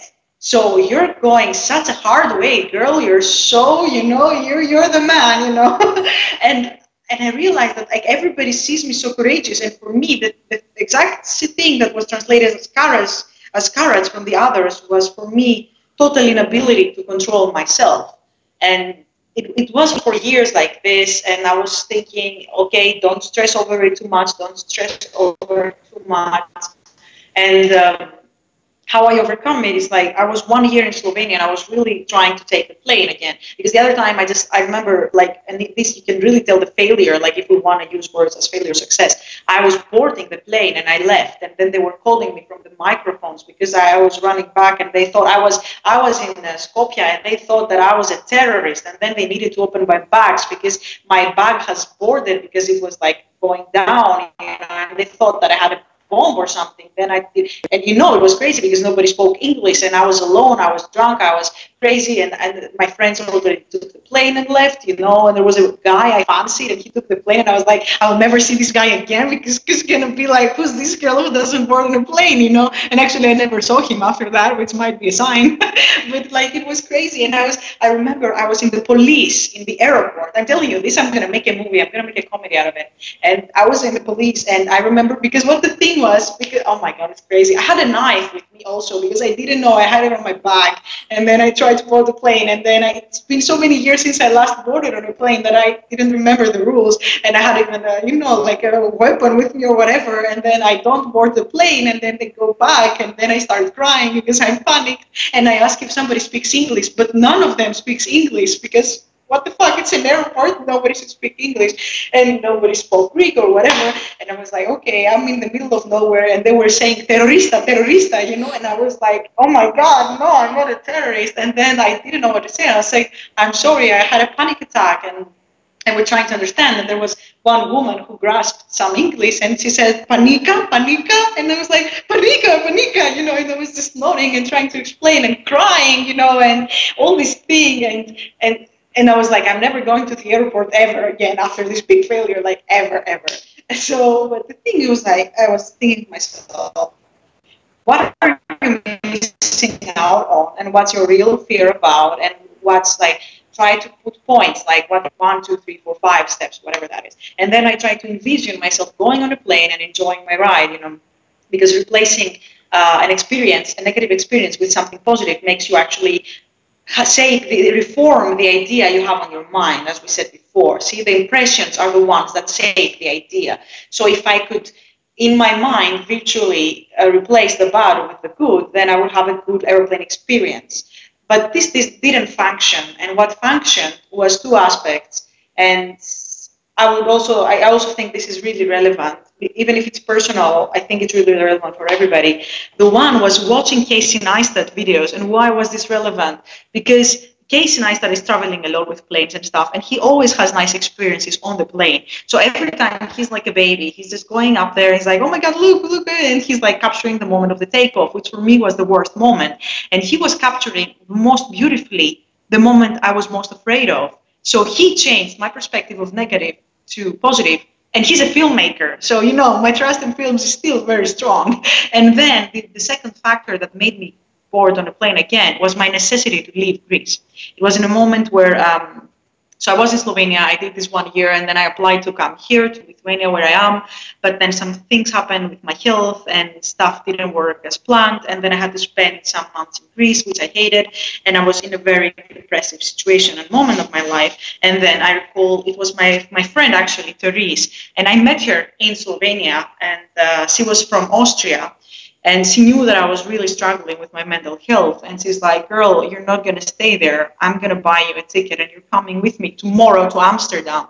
I'm like, what? Where tomorrow? What? I'm not getting on a plane, you know? And she's like, no, I'm taking you. And I remembered, if I will never forget that day. We were speaking on the telephone at night. I didn't even have the money. She bought the tickets for me because anyway, she had a ticket from Austria to Amsterdam and she just changed the name to my name.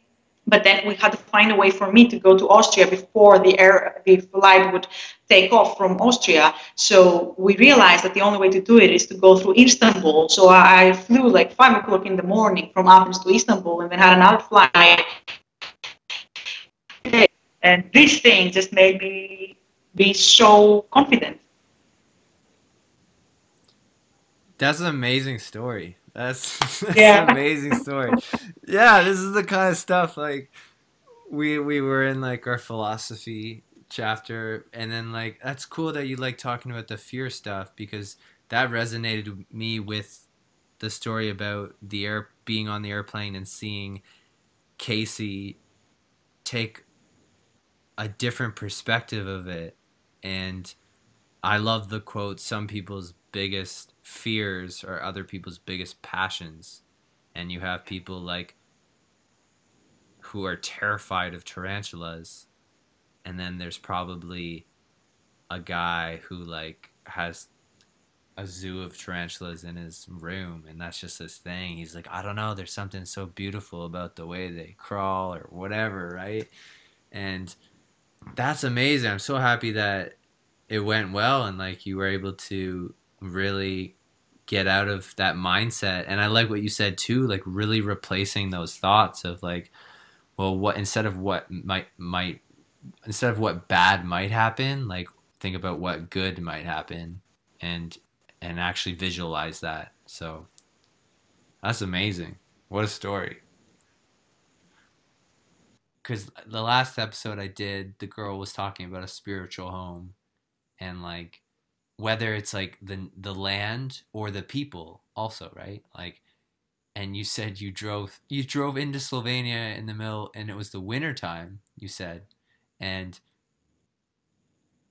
like, did you start crying because it was beautiful, or you were frustrated, or you didn't know? It was too real. It was too real. It was too much life. It was too much life in one moment. It was fear, anticipation, anxiety, fear of the new, excitement for the new, and just knowing that I made it, you know, and the beauty of this country, the connection with this country and everything. It was amazing. And actually, I remember on this trip, it was I was with my ex-boyfriend and the best friend at the time, and I had a huge fight with my ex-boyfriend and with my friend, and I just realized this is when I realized that I don't need anybody actually, because I realized that I was the only one who was taking care of all the trip, and that they was, I don't know, like he was driving and sleeping and getting drunk, and I was like, I don't need this shit. I don't need this shit. I started traveling on my own because I was thinking I want to do the things my own way. I want, or have scheduled to go in a place, but then I didn't like, then I will go from there and I'll do something else because that's what feels right, you know.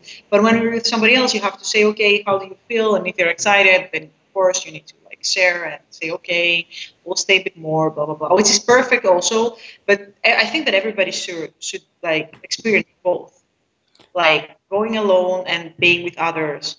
It's important. Did you notice the nature even in the winter?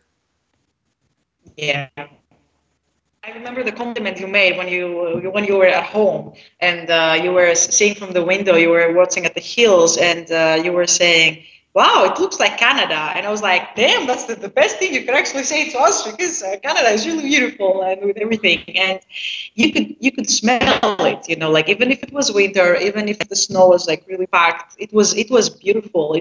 Everything was amazing. And I remember we were driving 10, 12 hours again, every day it was like this. And I remember sleeping and I woke up at 4 o'clock in the morning, and this is where I think it was spiritual because I wake up and I'm not tired at all, and I just look from the window, and I'll never forget like the red lights going through the rail tracks, and then the snow falling, and then seeing the pine tree or whatever that was, I don't know, and it was amazing. It was amazing. So I think that, yeah, I think of course the place holds some kind of feeling on its own. It's the people, it's the place, it's the moment in which you're in. It's also, I think, if you're ready for this place. You know what I mean? Sometimes you're not ready for something. You think you are, but you're not ready for it. It's much tougher than you are, at this moment. Then you revisit, and then you can see it. Yeah, you can think of that in a lot of ways. When will I be ready? Like time, but yeah, you have to really put in the effort to be open-minded and find out who you really are to appreciate everything like I said. And you know how much I love Slovenia is like I said, even Krško, like to do a circle around and come back for a second time to that area. It Can't was believe I crazy. went there twice. Went to the same place I twice. can't believe you came twice. I cannot believe that. It was crazy. It was crazy because see how we say that we measure the time with the recurrence of events. For me, the fact that I was in a place where I knew nobody, right? I went there and I knew nobody, and you also you were traveling into places. I mean, okay, aside from like Britain, that you would visit some family, which I thought you had never even met them. But anyway, at least like you knew like their existence beforehand. And I even remember like your email, also this is amazing how the possibilities, how life is possible. I remember you texting me like 6 months before coming here, and you were like, hey, I'm going to do this trip, you'll be there. And I was, of course, I was like, yeah, of course I'm going to be. But I was like, damn, how many possibilities are there that he's really going to come? But whatever, I'll just say yes, because whatever. And then like you appear, and then I don't know you, don't know me, whatever, and then we spend all this nice time together, and then you come back, and you are now a familiar person, you're a familiar face, and we are a familiar situation for you. A trip that you only expect to meet new people, you can come back to like this safety, and then say, okay, so what was the news? How was it then? Oh yeah, I was there, I did that, blah blah, and I was like, wow, that's amazing. It's like a friend's coming back, from a trip. It's like this is my home, and actually, this is when I felt it most home. I just remembered, yeah, one of the main reasons why I came back is because the moment hit me. I guess that was like right about halfway through my travel, where it was sort of like the tipping point of like I had passed halfway because I had planned about three. I must have like bought my plane ticket back at that point, and I realized I'd seen so much and met so many people that like I realized the quality over quantity factor, and I really enjoyed the environment and the people, like you and your friends, and I wanted to really immerse myself a little bit better. And it was funny, and because we could have spent more time together too. There was a lot. There was a few different options of like all these nature hikes, right? And everyone, and then at times like wanted to do a few different things. Like the girls were like, "Oh, we're going to Croatia tomorrow," and then like that was another one of those decisions where those two or three girls were like, "We're going to Croatia for the day. We'll probably spend the night," and then the other girls were like, "Oh, we're going to see this band," and like who knows what the band's going to be like, and like it was a tough decision, but I'm really happy with the one I made, and I felt like going to Croatia, like they were gonna just drink a lot and go dancing, which I'm sure would have been fun, but it was kind of not me. I like dancing, but I was more interested in like the music and like, and Kershko. That's why I came back, right? Like, why would I leave? I stayed there instead of going to a new country. Like, I find that so That's wild. crazy. Yeah. But same thing. Like, I remember coming back and I came into the house and it was very familiar, and they were like, "Oh, he's back. There he is again." And I knew everybody, and it was like this really good feeling, and like it was like I never left. It was cool. But it's, it's the thing also that like we think that we should be in a specific mindset if we are to travel. So we say, for instance, okay, now I really am like, I have a lot of energy. I really want to do outdoors activities, or I really am into meeting new people, or really am into like arranging things on my own. But of course, when you like make it a more long-term trip, you cannot expect that you have the same levels every day. So, and for instance, like in your case, that you couldn't go back, you're not like next door, and you're going to say, okay, now I feel a bit more closed. I will just go back to Toronto or whatever, and then it's going to come back, and then perfect. Yeah, that's going to be my life. But then you're like, okay, let's see now the reality, and then I have some options. And you're like an animal, as I said before, like you know when you have the energy to go out and fight and explore and see new things, but you can tell from yourself, from your body, like you should listen to your body, as you said, be in balance and have been in alignment with ourselves, and say, okay, I need to retreat, and where can I go back? And then for you it was like Slovenia then, or like meeting this other person again in a new location.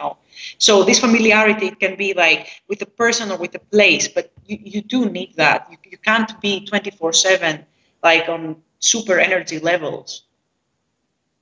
Definitely listen to your body and balance your energy. Your body knows, as long as you're taking care of your body, then you'll have an equal amount of energy expended and rested.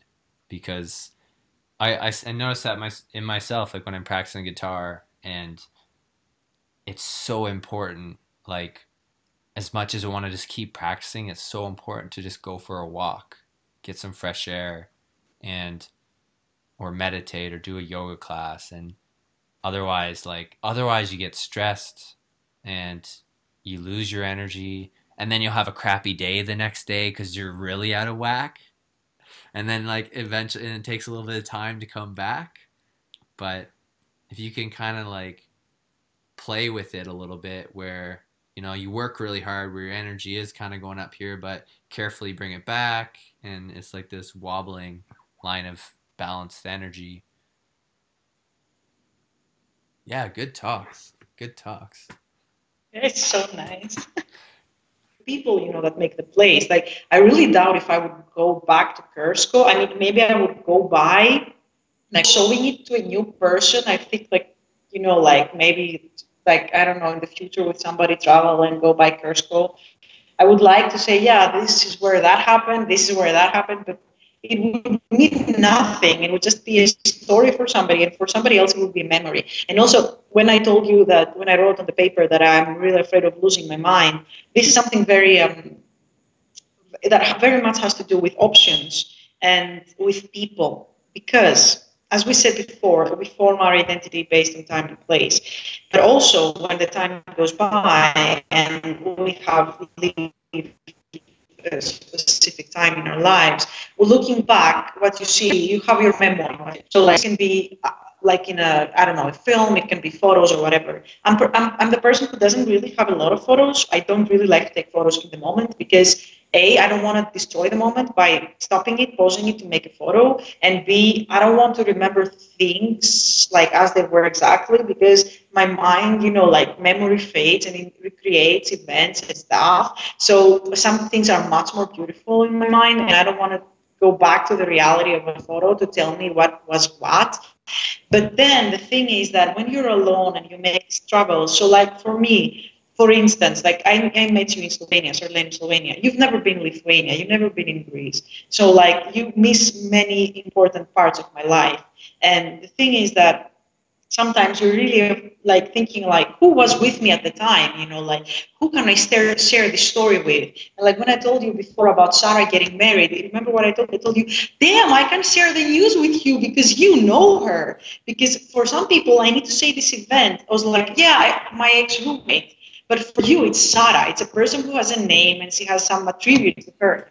And this is incredible because if everything you hear from a person is a story and you've never seen any of that thing, it's even half of what it was in the reality. And also what connects you with the people, it's sharing these moments. So knowing that I share something with you makes me more connected with you, and that's how it goes, you know.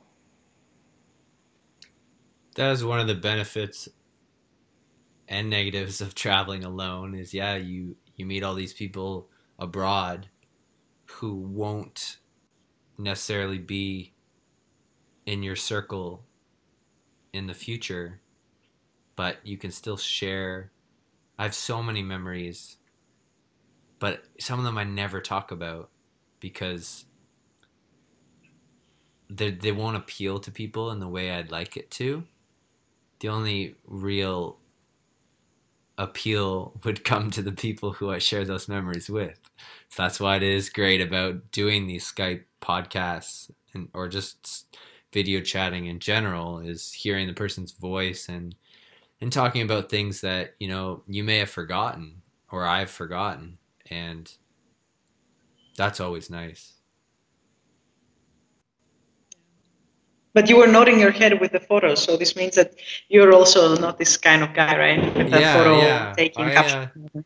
It's really interesting. I talked to my friend who he's really into photography, and he's more into like editing. He really likes the editing aspect.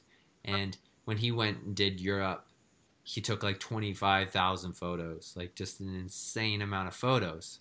And now I'm looking at this with an open mind, whereas my first instinct is, that's, you took too many photos. You missed out on being in the moment. But I looked at it with an open mind, and I learned from talking to him that, you know, there's some photos that he's never even really looked at because he's got so many of them that like it might take him till he's 50 and he'll come across a photo that maybe whether he's never seen or just completely forgot about and really bring him back to that situation. So different from what you're talking about, but I can appreciate both of them because I think it is really cool to see what you look like in the past. Like you actually we transform as organisms, right? So, and to who we were spending time with and what we were wearing, and the kind of term I coined was like the photos were still traveling. So if you took that many pictures traveling, and then you look back on them, like they're kind of still traveling until you explore them. But yeah, I'm definitely the person who avoids taking too many photos. I like when other people are taking photos so that I don't have to, and I can be in the moment.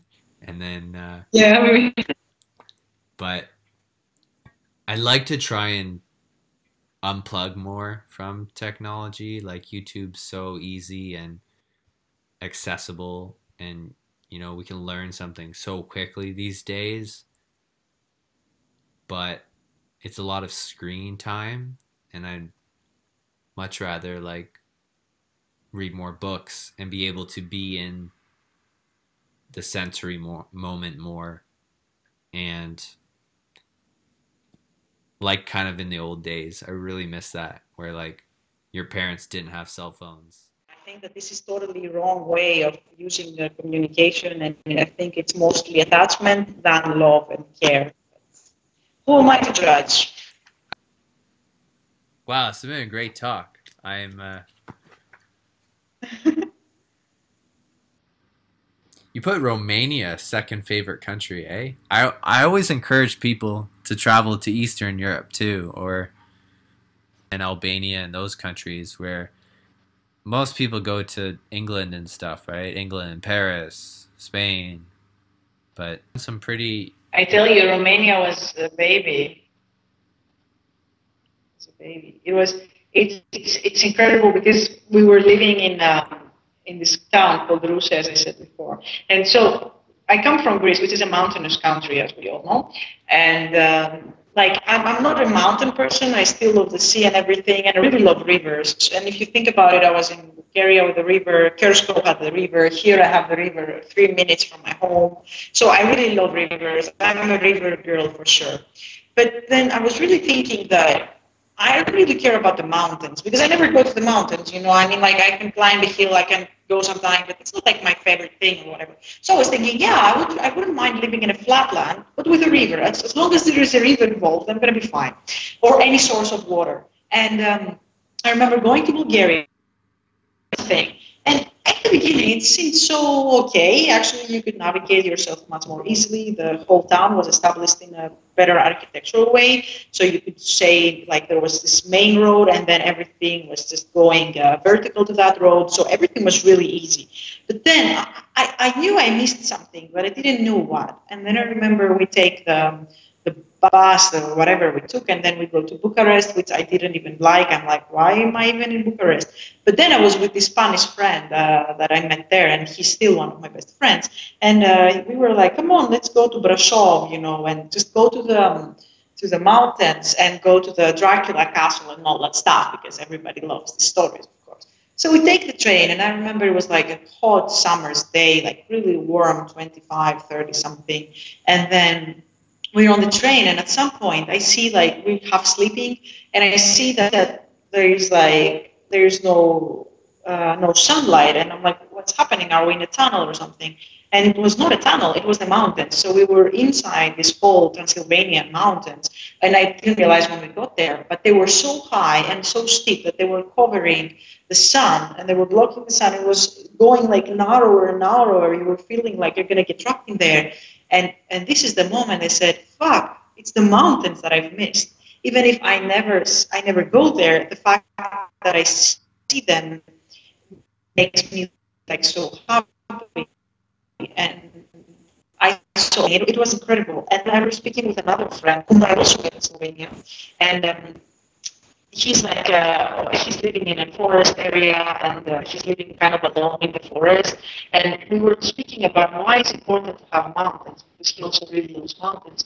And he told me that for him, it was the way he understands it, mountains are anarchy. This is what my friend says, because you can really make nothing out of them. You can make a tunnel and go through them, but still the surface is so uneven that cannot make an architecture like the whole squares and stuff. So all the lines, everything, even if you're going to make small paths, it's going to be up and down, and half cycle and whatever. So everything is so different in a mountain, and this is what the eye misses seeing, something that is unstructured, because we are so, like, bored of living in this structured environment where A and B, from B to C, a straight line, and this and that, left to right.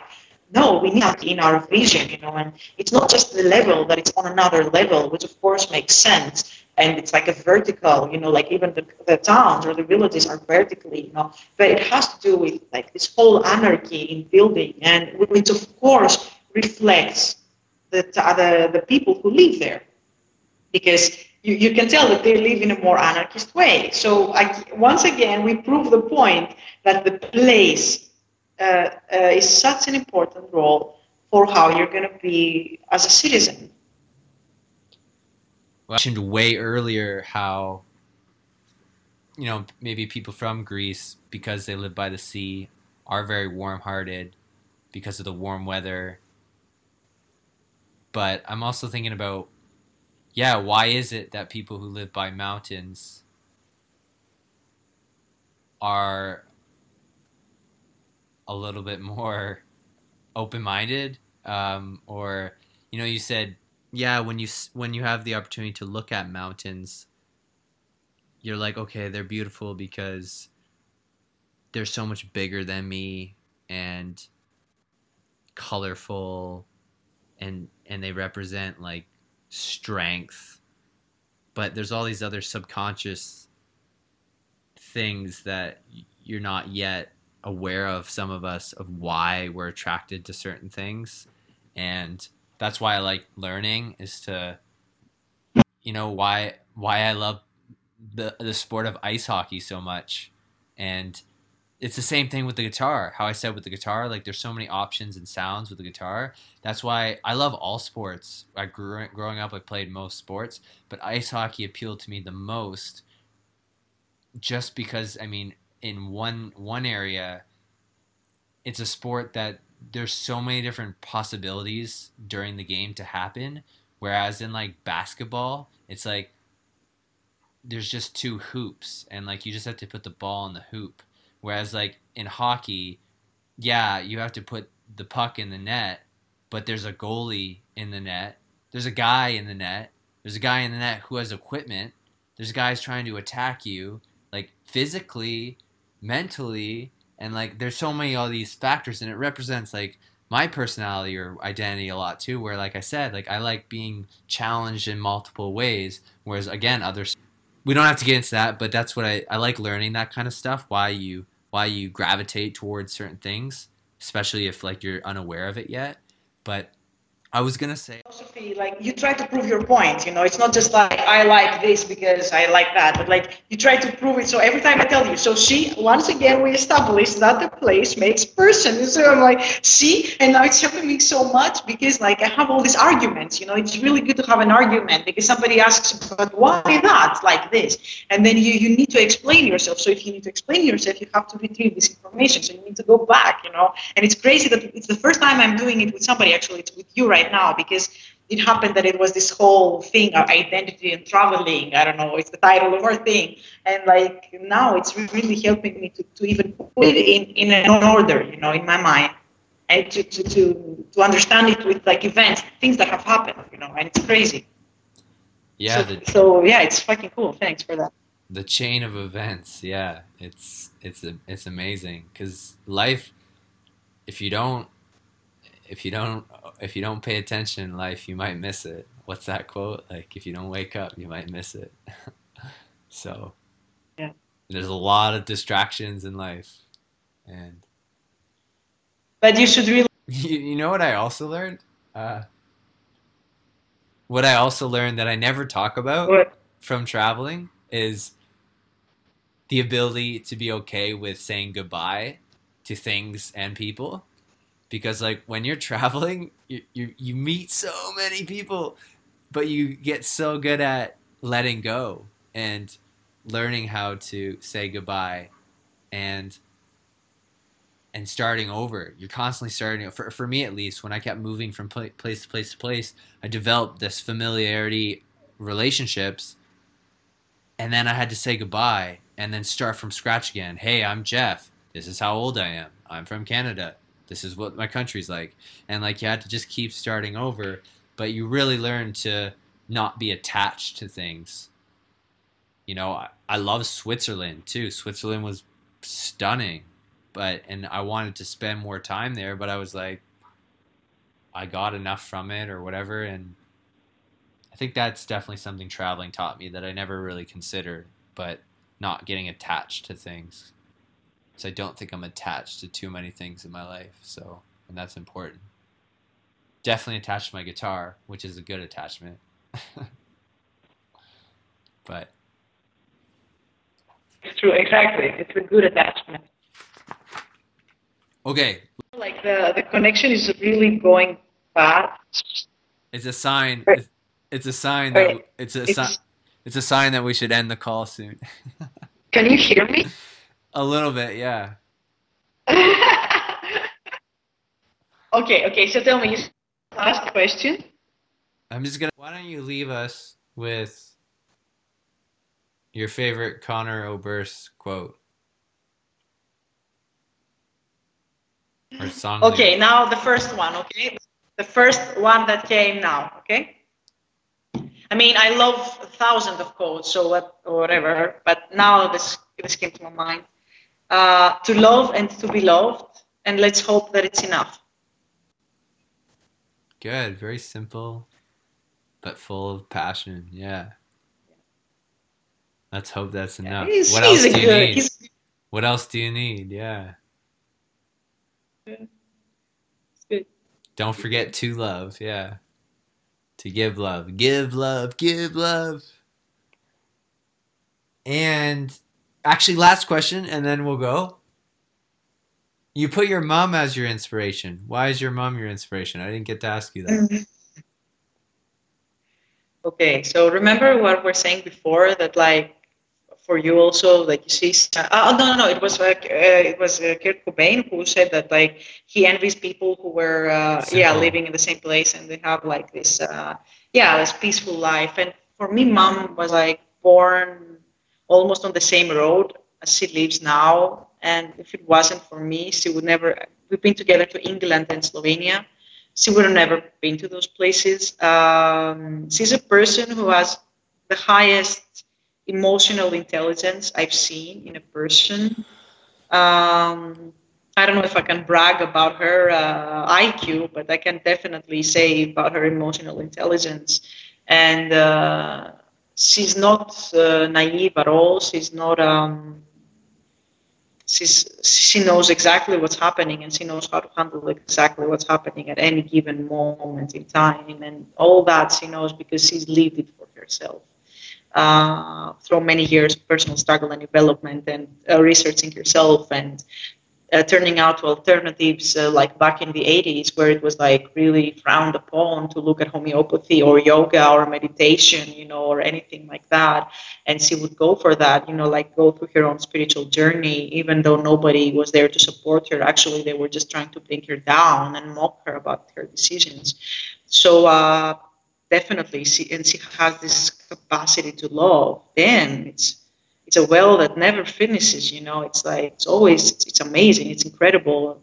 It's a cat she rescued the other day. It's from supporting my father to raising 2 kids to anything. Like she goes for it. She's an angel.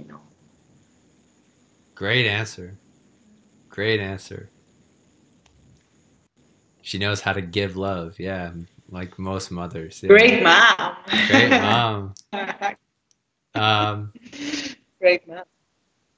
Yeah. I think that's good. And what are you gonna do? It was so fucking nice we talked. Haven't realized how much I've missed you, and talking with you, and now I realize. Yeah, definitely gets the gears spinning. Very creative. I admire how much you know about psychology and philosophy, and it intrigues me and it inspires me to want to learn more. Thanks so much for sharing and being the storyteller. That must be a common theme with Greeks, the storytelling, which is like ancient, right? It's like thanks for being here to listen to the story. Yeah. Because the storyteller would be nobody if there was nobody interested in listening to their story. That's true. And yeah, you just give love to get love, right? And day, because your day is still going, as I guess. Mm-hmm. So how beautiful. It was so nice to talk to you, really. It was so good. Yes, for sure. Thanks for that. Likewise. And keep in touch, and we'll sure. We'll talk again, all right? And there you have it. Everybody back on the bus, please. Time to head home. Thank you so much for listening, and hopefully we were able to add some culture and creativity to your life. Next episode, we roam the streets of Laos and Thailand in Southeast Asia with Kelsey from Canada, and learn how quitting her job and traveling the world taught her how to live more in her authentic self. If these stories and energy are resonating with you, give it a follow or subscribe, and please feel welcome to leave a comment or review. You can find the audio version on Apple Podcasts or the video version on our YouTube channel. Thank you for joining us. I'm Jeffosaurus Rex, and remember, stay curious, vicarious.